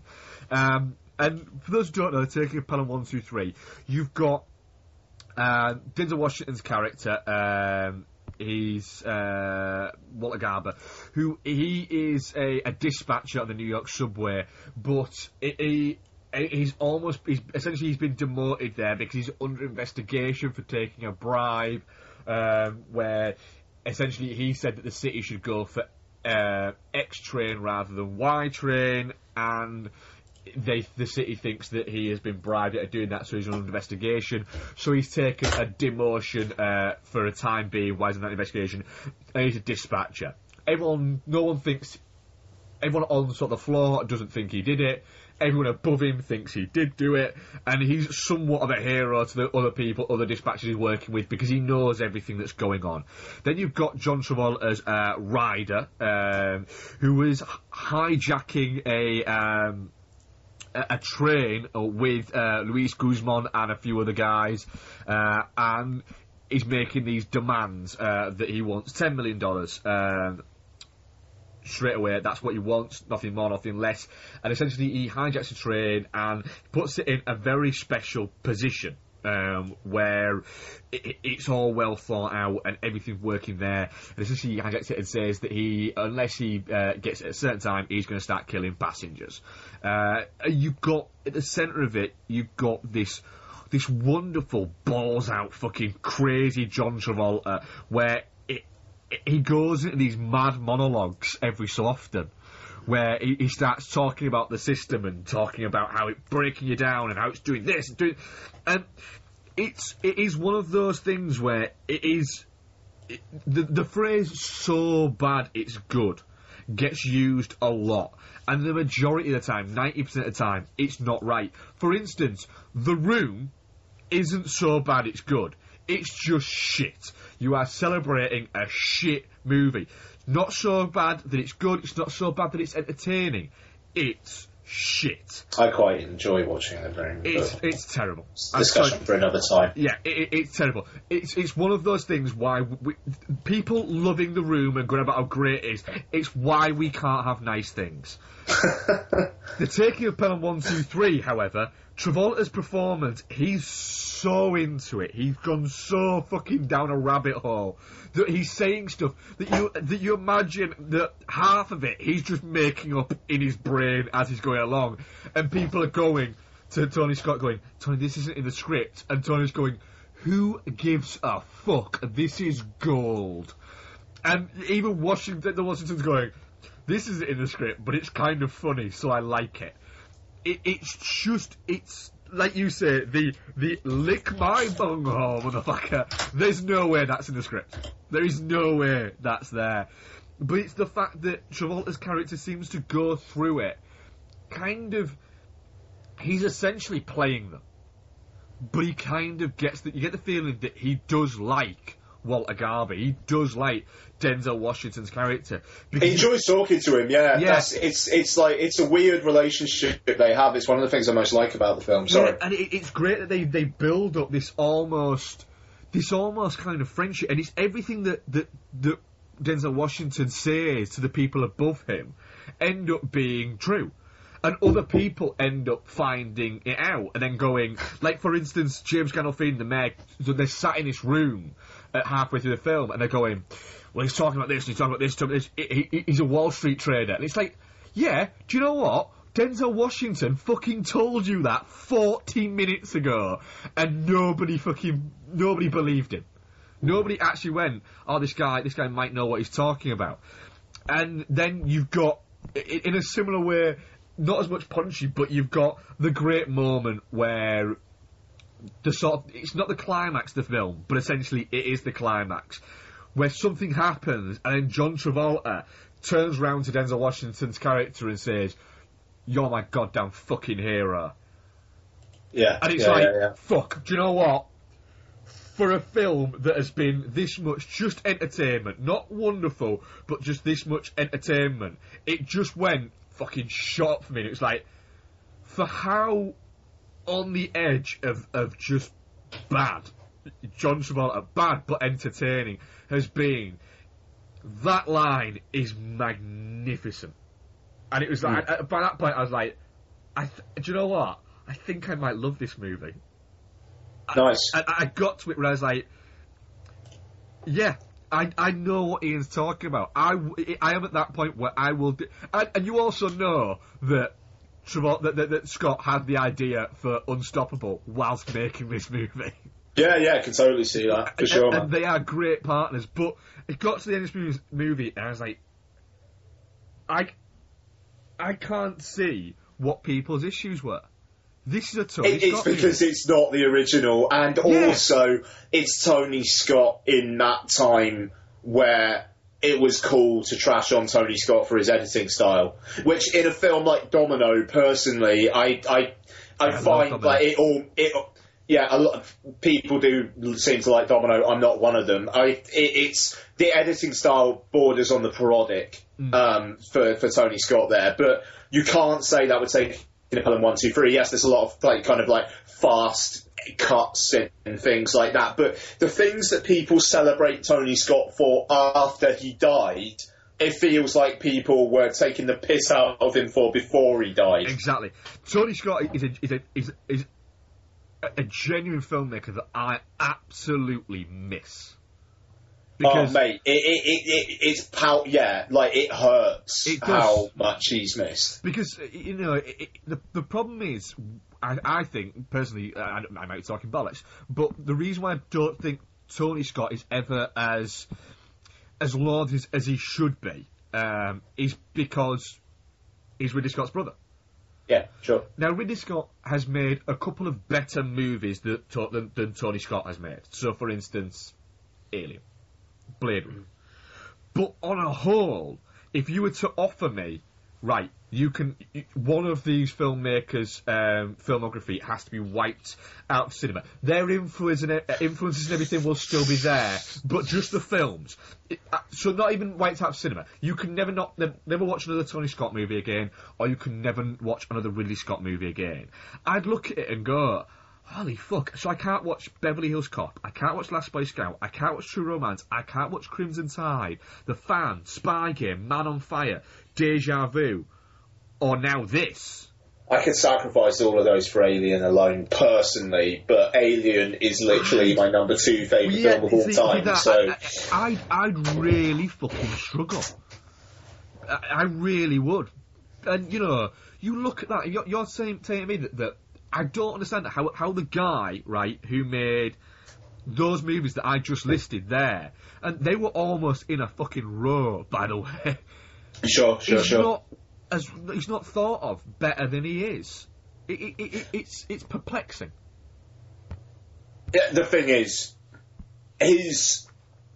some of his films did, but culturally, the whole kind of 80s excess thing and the idea of more, there's a lot of that in Tony Scott films. I mean, I think what his films were kind of represent, at least for a certain period of time, I think people are awfully down on. But if you look at the films of their own individual merits, then I think that argument becomes invalid. But the thing is, I can see why people would culturally have a problem with Tony Scott films, but I don't agree with it. Yeah. And it's just that it seems like now, after he's died, people are just like, shit, yeah, he was great. How bad, basically. And as well, he's very much, he's a middle finger director. He's a, fuck you, this is my movie. Fuck you, this is my movie. Fuck you, this is my movie. There's no, I'll maybe, he made people who lament and say we don't get any great R-rated, 60 million, which is the idea, and when people say it makes me laugh because it's complete utter bullshit. We don't get any more R-rated for adults movies that are blah and blah and blah, that are just entertainment movies. We fucking do. But Tony Scott made those and made them ridiculously well. Yeah, no, absolutely. I mean, I don't know, there aren't many voices in Hollywood film like him anymore. I mean, I think the closest analogue I can think of these days would be somebody like Matthew Vaughn, who has no filter. Yeah. And just in terms of his how his persona is. I'd say- Matthew Vaughn does not give a fuck. And whether No, he you don't. agree with him or not, you can never accuse that man of hiding behind spin or Oh, PR. no, he doesn't. He's a complete utter twat. But you know, yeah, I absolutely agree with that. He has his opinions, and I believe that his opinions are absolutely his opinions, and you know, he's taken them from the world that he's within. He's got some interesting shit to say, though. I mean, like, sometimes he doesn't say it in the right ways, which I know a lot of people have been down on him on that for. But, yeah, I mean, like, Kermode's doing the Business of Film podcast at the moment, this 3-part thing, and he's fucking fascinating on that. He is, you know, and at the thing I found with that, with him in that is, there's points where I'm going, I agree with what you're saying there, I agree with what you're saying. He contradicts himself a few times. There's bits where I agree with him, and there's other bits where I go, I agree with you, but you're being a massive cunt about it. Yeah. And there's bits that I think, filmically wise, the closest we've got to Tony Scott at the moment out there is something like Joe Carnahan. You know, in terms of film, yes, 100,000%. Yeah. And I mean, like, Tony Scott obviously was very on board with Joe Carnahan early on as well. and didn't he produce Narc? I know he produced the AIDS. Yeah, he did, yeah. And Carnahan, you know, he says he was like my mentor and my hero. Yeah, You know, totally. and you can absolutely see that. And, you know, and again, Carnahan's very similar in his outspoken views of Hollywood, you know, and whereas it's Scott, by the time he got to the point of where he was being outspoken, had built up enough of a cachet that he could still get the money, and he still had a fan base. Carnahan's not quite done that. However, he does keep on tickling our balls by releasing the occasional image from what would have been the A-Team sequel. I know, I want that movie. Right, go on then, Ian. Should we keep tangenting there? Go on, what's your next one? A-Team sequel would be so good. I fucking love that. Someone starts a fucking Kickstarter campaign, I'm throwing fucking money at that. Jesus fucking Christ, that would be so good. The A-Team, man, that is one of the underrated fun action films of the last 10 years. That, absolutely. You know, going back to the 100 thing, that is in my 100. That will never, ever come out of my 100 because I watch that film a couple of times a year. Why? Because it is just fucking entertaining. It is glorious, that movie. I need to get on that again. I haven't seen the A-Team in a while. I need to anyway. We got like half an hour, and we still got a couple of films we both see to talk about. But so I'll say The Loft. I might just quickly run through some shit now. The Loft. It is frankly appalling erotic thriller, which somehow. You see now I know that I'm going to watch it one night this week because all you've done there is you've just gone appalling erotic thriller, and my brain's gone. That sounds amazing.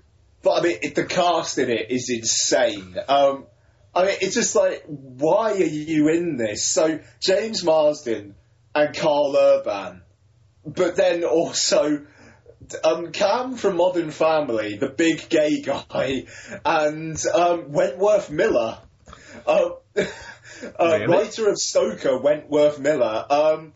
Basically, they all get a loft, an apartment together where they can bang chicks who aren't their wives and don't have to worry about being caught.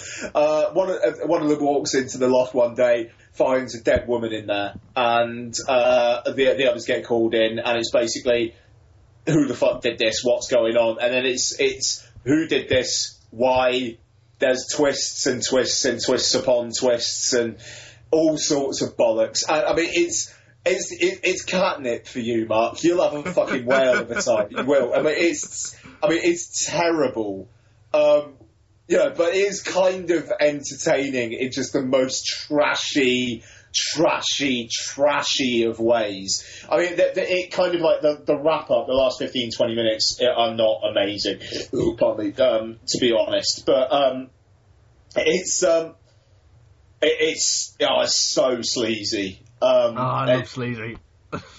and just, if you ever wanted to see Cam from Modern Family just like being an absolute horn dog, which is the weirdest thing after watching so much Modern Family over the years, but anyway, The Loft, it's terrible, but the thing is, I watched expect a positive review from Mark in a couple of weeks. Yeah, no, exactly. I mean, the thing is, I watched it on the train home from Noel's Stag, and it was totally what I needed then. It's a 1 out of 5 film, but at the same time, that's that's more an objective thing. Yeah. Because subjectively, it was just it was exactly what I needed for the situation I was in. So hey, but yeah, I watched Hunger Games: Mockingjay Part 1, which you talked about, I think, which I actually thought was all right. I liked that it was different from the first two. I liked that it was dealing with some kind of weighty, interesting stuff, which you don't get in blockbusters usually. But at the same time, it was just if this wasn't the Hunger Games, this would never be this. No. This would never be out. And it does. It does kind of feel like if Mockingjay was just one film, a good half of this film would not be there at all. I'll tell you what, because I didn't enjoy Mockingjay Part 1. It's not terrible, but I didn't enjoy it. It felt like a filler film. But honestly, watch the honest trailer for Mockingjay Part 1, because it nails it. It absolutely nails it. And the thing is, in terms of its ideas about propaganda and manipulation of people through the press and whatnot, it's not doing anything particularly big with that. But I appreciate that for the audience, it's probably something the target audience is probably something they don't ever really look into. Yeah. So I liked that element of it. I enjoyed it. I actually thought it was all right, and I don't know. I'm kind of looking forward to it all wrapping up now, but we'll see. I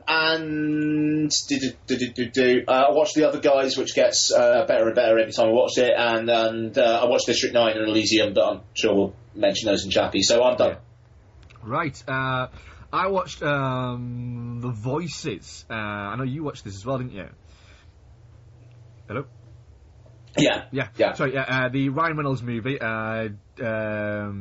directed by Marjane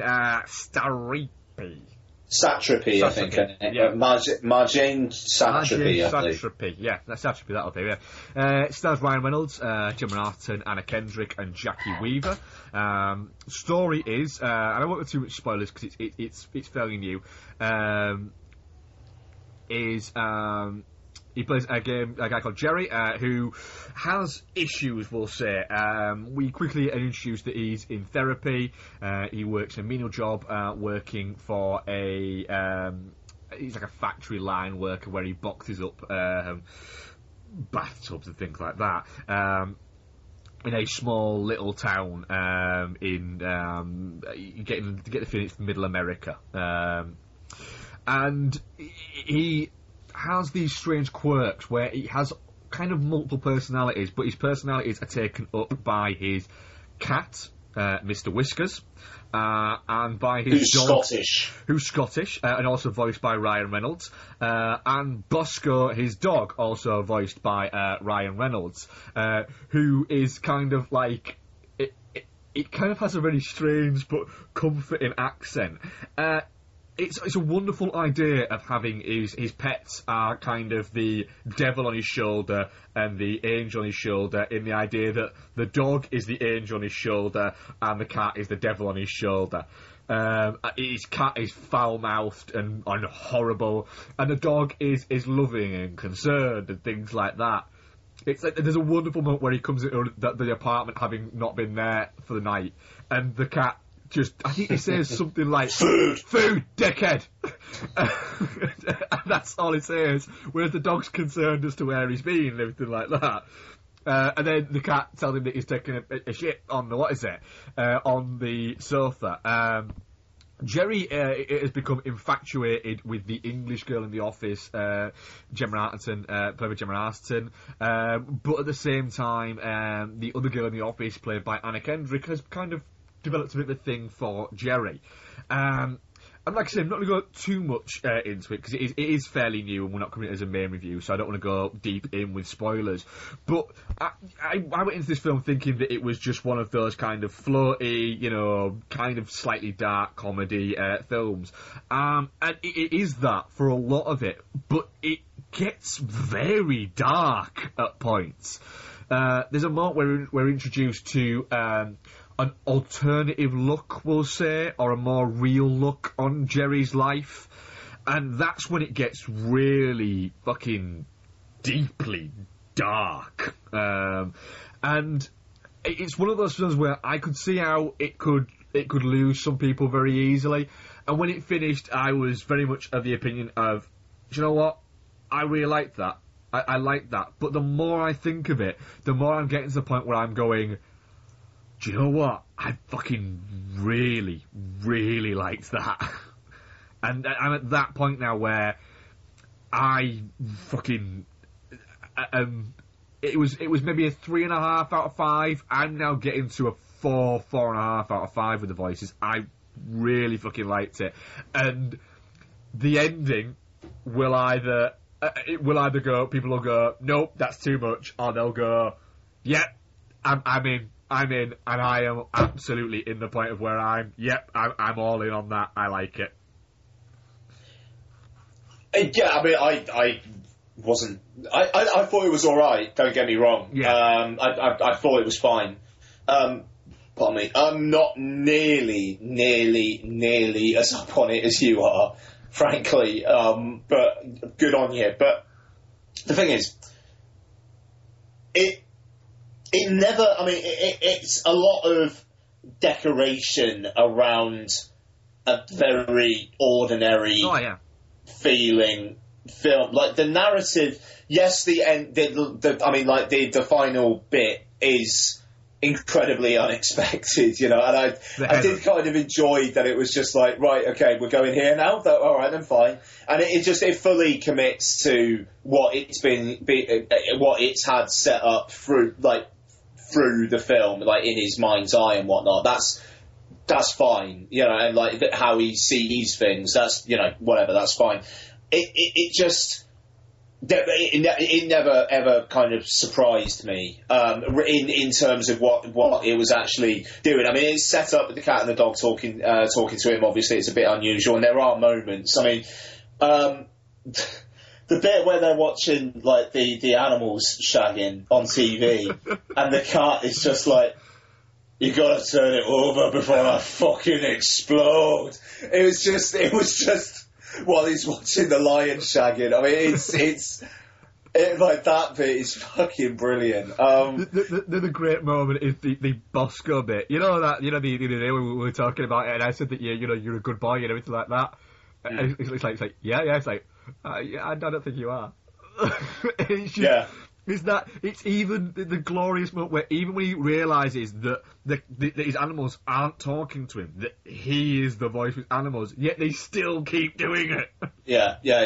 No, I mean, absolutely. It's yeah, but I don't know. I mean, it's got these kind of like visual ideas, and like the whole kind of like the aesthetic through his mind's eye is kind of very 50s and kind of like. Very kind of sharp edge, like production design and kind of bright cinematography in the real, like when you see things of like how other people are seeing it, it's all very dank and whatnot. Yeah, it's like it just all right, fine. I get it. And yeah, I mean, I never felt it got super dark, to be honest, because it was always just like, right, the cat and the dog are going to start talking to him again in a minute. You know, it just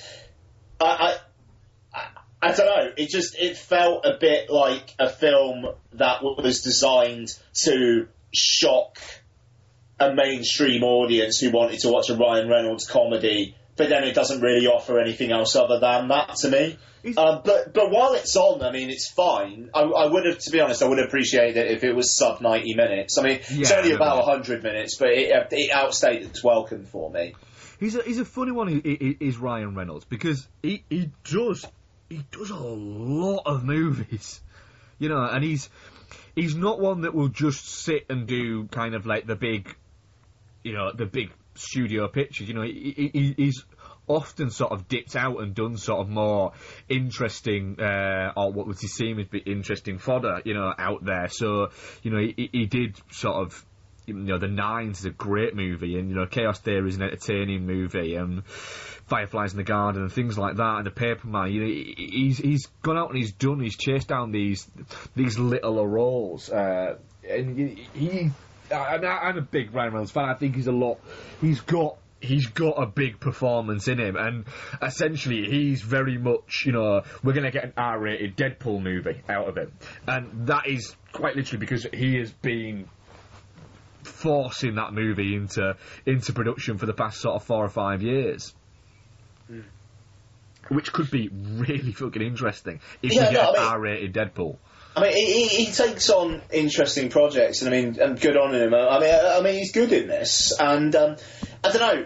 It's weird seeing Gemma Arterton and Anna Kendrick in this kind of film. I kind of wonder if it was like, oh, it's the person who directed Persepolis, which is mental, by the way, that the person who directed Persepolis directed this. But good on her, though. Yeah. And then here they are. I will also say as well, I don't know why Anna Kendrick didn't look any different to how she usually did, but I don't know. I found her very, very cute in this. I don't know what it was, but maybe I just now will really start liking Anna Kendrick. But I really I liked her character, and it was kind of like it was obvious what way it was going, and I felt really bad for her character. You know, I don't know. Beyond the accoutrement, I found what was actually in the inside was yeah, it's all right. I mean, it's a 3 out of 5 for me. That's about it. Yeah, I can absolutely see why some people won't get as much as I get out of it, but I really, really liked it. If it takes you, I could see how this film would really, really grab you. And obviously it did, but it was just, yeah, no, that was fine, and that ending's fucking weird. The cat, I was, and the dog I was on board with, I'll say. Yeah, I was a big fan of both the cat and the dog. I thought it was, like I say, it's an interesting idea. Anything else to talk about on this, Ian? No, not on the Voices, no, not really, no. No, on what you've been watching. Oh, sorry. No, I mean, apart from the other thing we've both seen. Which was... Oh, White Bird and the Blizzard. Oh, yes, White Bird and the Blizzard. Yeah, well, we might as well have a chat about that for a few minutes, because there's stuff there. I'll let you start on this one, though, because I started on Voices. Oh, sure, okay. So, yeah, White Bird and the Blizzard, latest one by Greg Araki. It's on Netflix US at the moment, which is how I saw it, and I think it's in, super, super limited release in the UK. It's probably, 2 screens in London or something like that, as is usually the case. And good cast here. Who have we got? We've got Shailene Woodley, Eva Green, Christopher Maloney, and Gabori Sidibe. Thomas Jane, Angela Bassett's in there, yeah. Thomas Jane, Angela Bassett, yeah, absolutely. And so Sheila Fernandez. Oh yeah, Sheila Fernandez, yeah, that's right, yeah. So basically, story is Shailene Woodley plays a daughter in a family. The mother, played by Eva Green, goes missing, and it's kind of telling the story of what happens after she goes missing, but then it's flashing back at times to what the mother's life was like, and basically she was a woman who kind of that had the world at her feet, but it kind of all went not to shit, but she kind of just became a suburban housewife and started going a bit mad from it. But then it's there are certain ideas about why she's gone missing, what's happened to her, that are kind of brought up and then kind of put away again, then maybe brought up again, then put away again. And the thing is, my problem with the film is that is the central mystery that kind of drives everything else around the film, and how that ends what happens to Eva Green's character. It's wrapped up so insanely quickly, and also feels like a cheat, frankly. Which I kind of can't help but think Greg Araki might have been thinking. It's based on a book, and I wonder if the book was like this, but whether he's just thinking, oh, that's a clever way of doing this ending. And I'm not going to say what it was, no. But it basically, it just, oh, right, okay, so, right, really? Well, why why this and why that and why did you show me this? It just, the film itself is a bit of a cheat in terms of the direction it's going, especially considering, I'm going to try and be as oblique here as possible, the central character who we are following, Shailene Woodley, does not have this theory on what happened until very late on in the film. Yeah. But the film itself has this theory and is kind of forcing it for a long time before she picks up on it. Yeah, and it isn't like hidden from her. It's a strange. I think it's one of those where the ending will, and I'm not going to give it away. The ending will probably shock you unless you go into it with an understanding and a knowledge of, not shock you as such, but might surprise, unless you have any idea of Gregor Araki's film, previous films or anything like that. If you've watched a lot of his films, you'll be about sort of 25 minutes, half an hour into it, you'll go, I know what's happening. And it's one of those. It's a typical sort of Gregor Araki movie in the fact that it's a lot of young, beautiful people, or a couple of young, beautiful people, often slightly misfits, but often quite intelligent, frolicking around in not a lot of clothing, being obsessed with sex. The elder people within it are also a little bit obsessed with sex, but you've also got the sort of, in Christopher Meloni, you've got him being very much the sort of standardised American dad kind of, broom up his ass kind of guy. And you've got all of that, and it's a very nice journey you're going on with the film, but you kind of get the feeling that the destination you're going to get to is going to be, you're going to go, oh, we're here now, yeah. Oh, can we go back? Because it was a lot more fun getting here than it was when we're actually fucking here.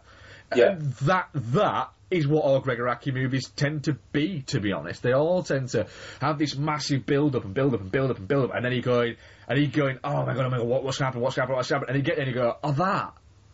Oh. Right. Well, and it's a little bit like that, which kind of brings you down a little bit. It's the way the film presents it. It happens. Ever so slight spoiler alert. Yeah. The key revelation is done in voiceover. Yes. And it's just... And it's like almost like an afterthought. Yeah, why is this just being said here when it was a key part of the whole film, but you're just going to do it in about 10 seconds in voiceover? It's very weird, and I can't help but think that must be what the book is like.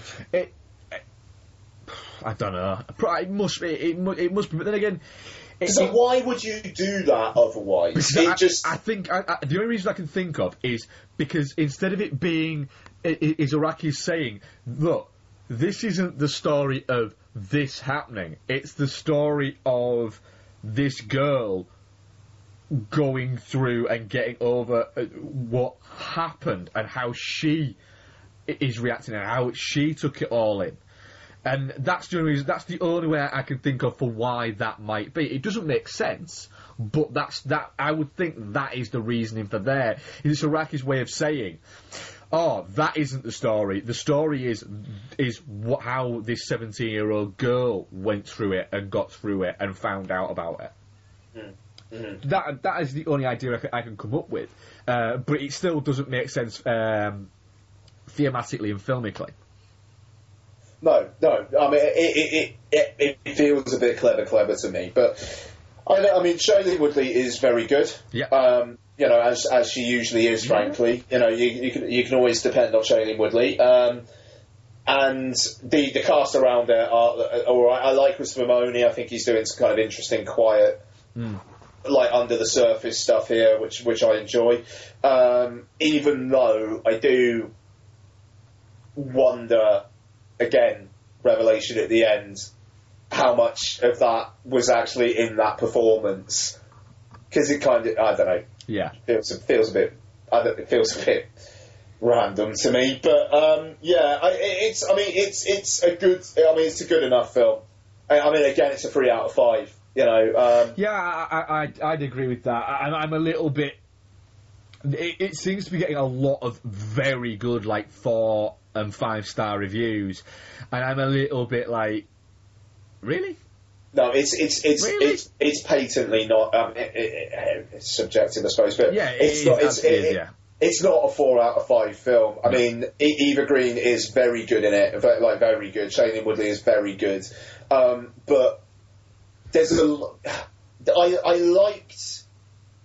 liked what it was setting up more than what it actually delivered. The relationship between the mother and daughter, you know, it was kind of like really interesting, mother jealous of daughter kind of thing. But then, you know, that's kind of played on in the first half. But then, like, there's a period when it goes forward a year, and then it kind of seems to be more about plot from then on, as opposed to character. And I was quite enjoying the character of the first half or so. And also Eva Green's character is pretty absent in the second half, as far as I can remember. Yeah. You know, there's just a few scenes where she's in, whereas she's quite a large presence in the first half of the film. And I don't know. There are little things as well, like Thomas Jane's character and his relationship with Shailene Woodley. It's just like, why exactly is this in here then? Yeah. It's pointless. And that might have been bigger in the book, but in what is it? It's pointless. It is all to eventually have a bit where somebody is mentioned as, well, I think it was this person, and it's like there's a lot of that relationship and a lot of those people for essentially for sort of character getting nudged towards something. Absolutely. Right. That was our bumper, what we've been watching. Ian, feedback. We've had some feedback, haven't we? That you mentioned. We're gonna do questions on Wednesday, but it'll all be in the same package for us. But we'll do feedback now because I'm intrigued. Yes, this is from Rolf Eichhorn, who I believe emailed in once before. Right, hi Ian and Mark. I had to write in again, as I am very upset about Mark's pick for worst movie of 2014. The Babadook. Are you fucking nuts? I mean, I don't love that movie, but worst? I seriously doubt your sanity, mate. I can overlook all that shite you praise all the time, sabotage anybody, but this is so wrong. I know I am a bit late regarding the year-end show, but I had to express my anger about the dude. Dude, you need to adjust your taste. Fast. Ian, you should have given Mark some serious shit about that pick. You guys are way too nice to each other. Maybe it's because you're old now, but I'd appreciate some more meaty discussions like Mike and Paul or Matt Gamble and everybody at Row 3. Yeah, I mean, the thing is about the Row 3 cast, it is which I enjoy. It's basically Matt Gamble shouting at someone whenever they don't agree, whenever he doesn't agree with them. So, yeah, I'm not too sure. Yeah, okay. Anyway, sorry, that was me. But back to Rolf. Since I don't want to just rant, I also have a non-Twitter question for you guys. Sticking with the horror theme, there are many subgenres in horror. What are your faves and worst? For me, I love the Killer Kids movies like Who Can Kill a Child, Poison for the Fairies, or The Omen. I know the evil child cliche has become cliche nowadays. Back in the day, there were a bunch of creepy ones which disturbed the living shit out of me. By the way, the kid in the Babadook also marks... by the way, the kid in the Babadook also marks, no pun intended... marks a 10 on the creeper meter, no pun intended. As an elementary school teacher, I work with some strange kids all the time, but that kid is so disturbing. I can't wait for Mark to have his say on this. Sorry. My second favourite subgenre is the animal horror. The birds is the obvious one, but just think about Link, Jaws, or the Shat in Kingdom of the Spiders. I guess there isn't a single animal left not already being put in as a thread in some horror film. So your picks, please. Greetings from Rolf in Krefeld, Germany. P.S. As I am a big football fan like you, I've got to say I envy you now. I always thought the Premier League to be quite boring with the same teams on top of each season, but the Bundesliga sucks big time right now, almost similar to Scotland. Fuck Bayern Munich. PSS, love you, Mark, just not your taste in movies. What I will say then quickly is I love watching the... thank you very much for the feedback, by the way. Brilliant, thank you. I love watching the Bundesliga. I watched a wonderful thing where the Stuttgart Borussia Dortmund game the other week, which is a great game. Borussia Dortmund beat Stuttgart. Stuttgart had lost a few games in a row. And the Stuttgart players actually went into the crowd. And this happens apparently a bit. And the Stuttgart players were there in the crowd, and it's amazing. That categorically would never happen in a Premier League game. And that is what I adore about the Bundesliga. I'm very much looking forward to, at some point next season, I am making it my absolute mission. I want to go and watch a Borussia Dortmund home game. Cannot wait. In terms of what is it? I will stress again, I am unequivocal in my hatred of The Babadook. I still think it is the worst movie I saw last year, in the sense that it annoyed me the most. Yes, there were movies that were not as well made, etc., and things like that, without question. But as a movie where I just couldn't fucking get on board and couldn't understand for the life of me, while I was watching it, how anybody could categorically say that that is A, a good movie, or B, one of the best horrors of modern time. Well, for a start off, it's not fucking scary. It's not even psychologically scary. I stress again, this woman's psychological problems are kept at bay by a fucking punnet of worms a day. That isn't fucking scary. The Babadook is marketing and word of mouth gone fucking crazy. The thing is, I don't care about the Babadook enough to really, get on at Mark about it. I thought it was fine. It scared me more than It Follows. I'll say that. Which I've still not seen yet. Yeah. I don't care. I genuinely, I know, we're supposed to review films and things like that, but it just, I said my piece about it on the initial review, and I don't care enough. And I mean, the thing is, Mark having the Sabotage in his top 10 at the end of the year, I think is fucking retarded. But he knows I think it's retarded. It was my top 10, it was my number one surprise of the year. Oh, that's right, sorry, yeah. But he knows I think that's retarded. Yeah. So, and I mean, we've had this discussion about Sabotage before as well. It's just, with the top 10 show, it's just is there really any point rehashing stuff that we've kind of already gone through? I've already said my piece on the Babadook. I'm not going to have a go at Mark for saying it's his number one worst film of the year, because I don't care about the Babadook enough to go to bat for it like that. If he, this will be after our review of Chappie, and Mark already knows what I thought of Chappie. If Mark comes out and says that Chappie is his number one worst film of the year, I'll be all over it. Don't get me wrong.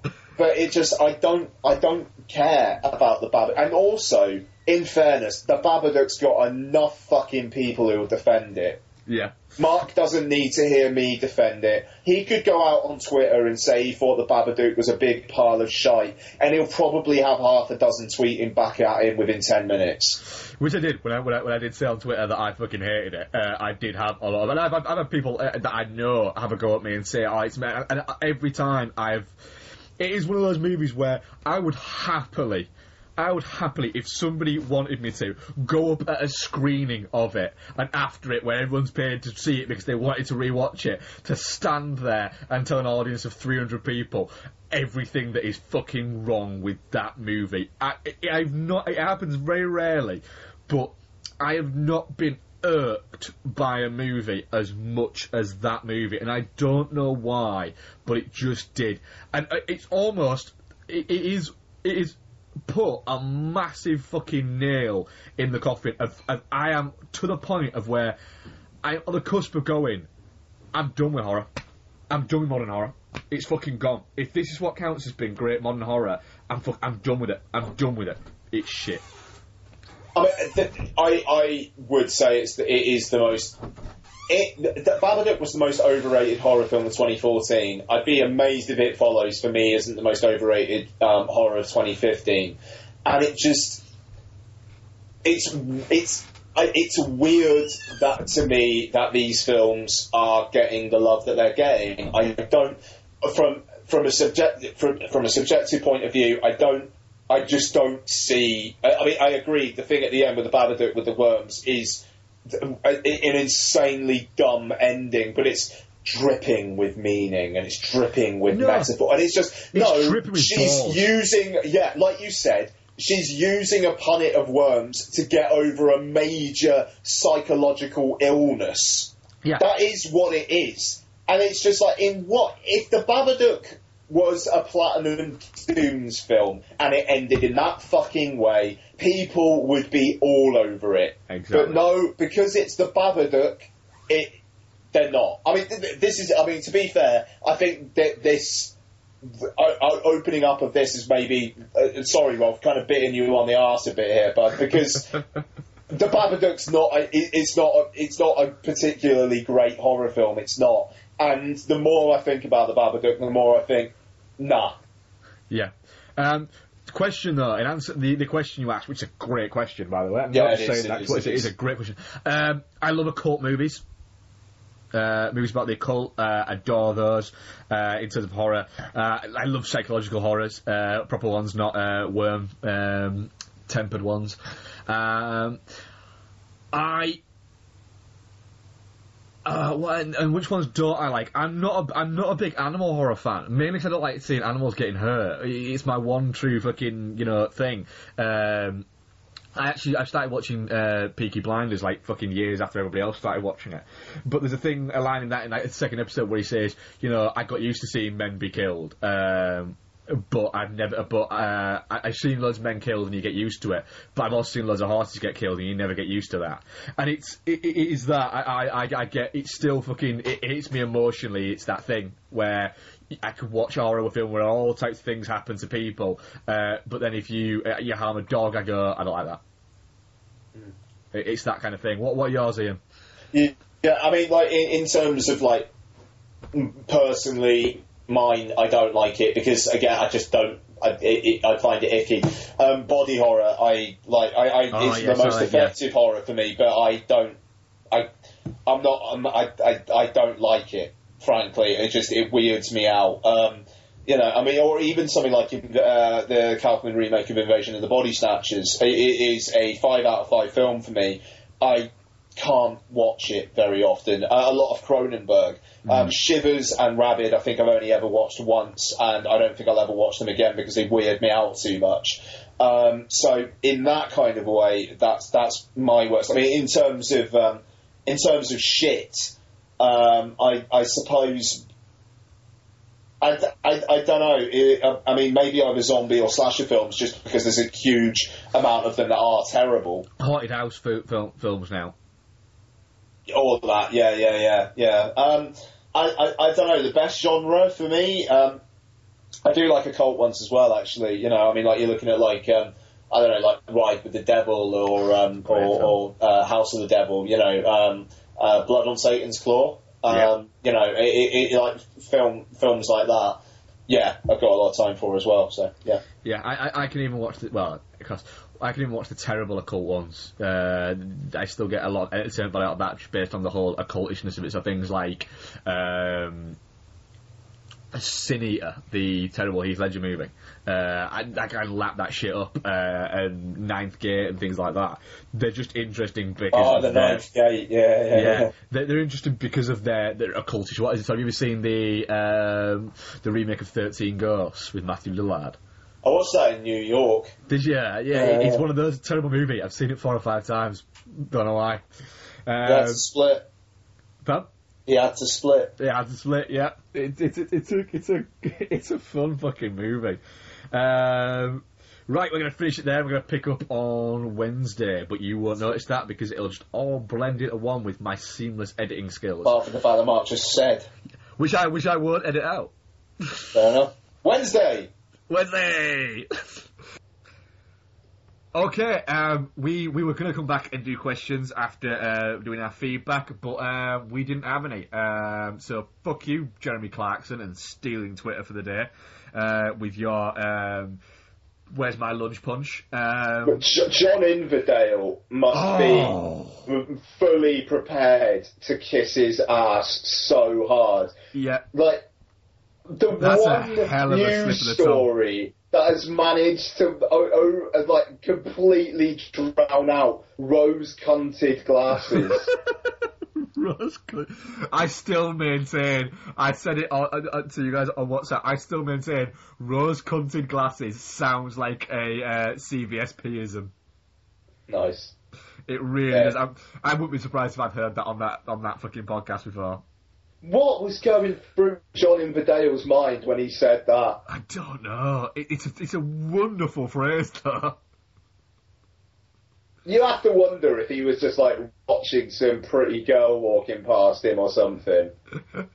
What was even it in fucking reference to? He was. It was just at the Cheltenham Festival. They were just talking about something. He was just, I suppose if you're looking at it from rose-cunted glasses, rose-tainted glasses.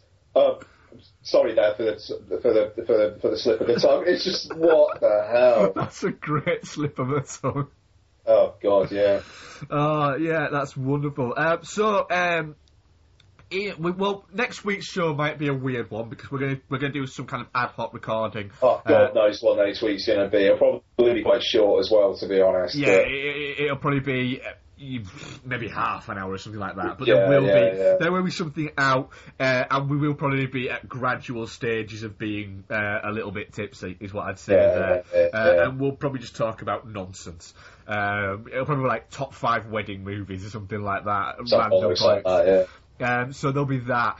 The week after, what is it the week after where we're actually going to do a proper show? The Gunman's out. Sean Penn. Sean Penn is taken. Yeah. Is there anything else out? Is there anything else out? Is what I'm saying on that one. It does seem a little bit like with that. Sean Penn went out for a dinner with Liam Neeson, and he said, Liam, are you going to keep making these Taken movies? I mean, really? He's a fucking producer on it. Yeah, and is he? Yeah. And he's gone, Sean, do you know what? I've made fucking loads of money. And Sean Penn's gone, yeah, but how much money? And he's gone, a lot of money. And he's gone, I wouldn't mind some of that Taken money. And he's gone, I'll hook you up.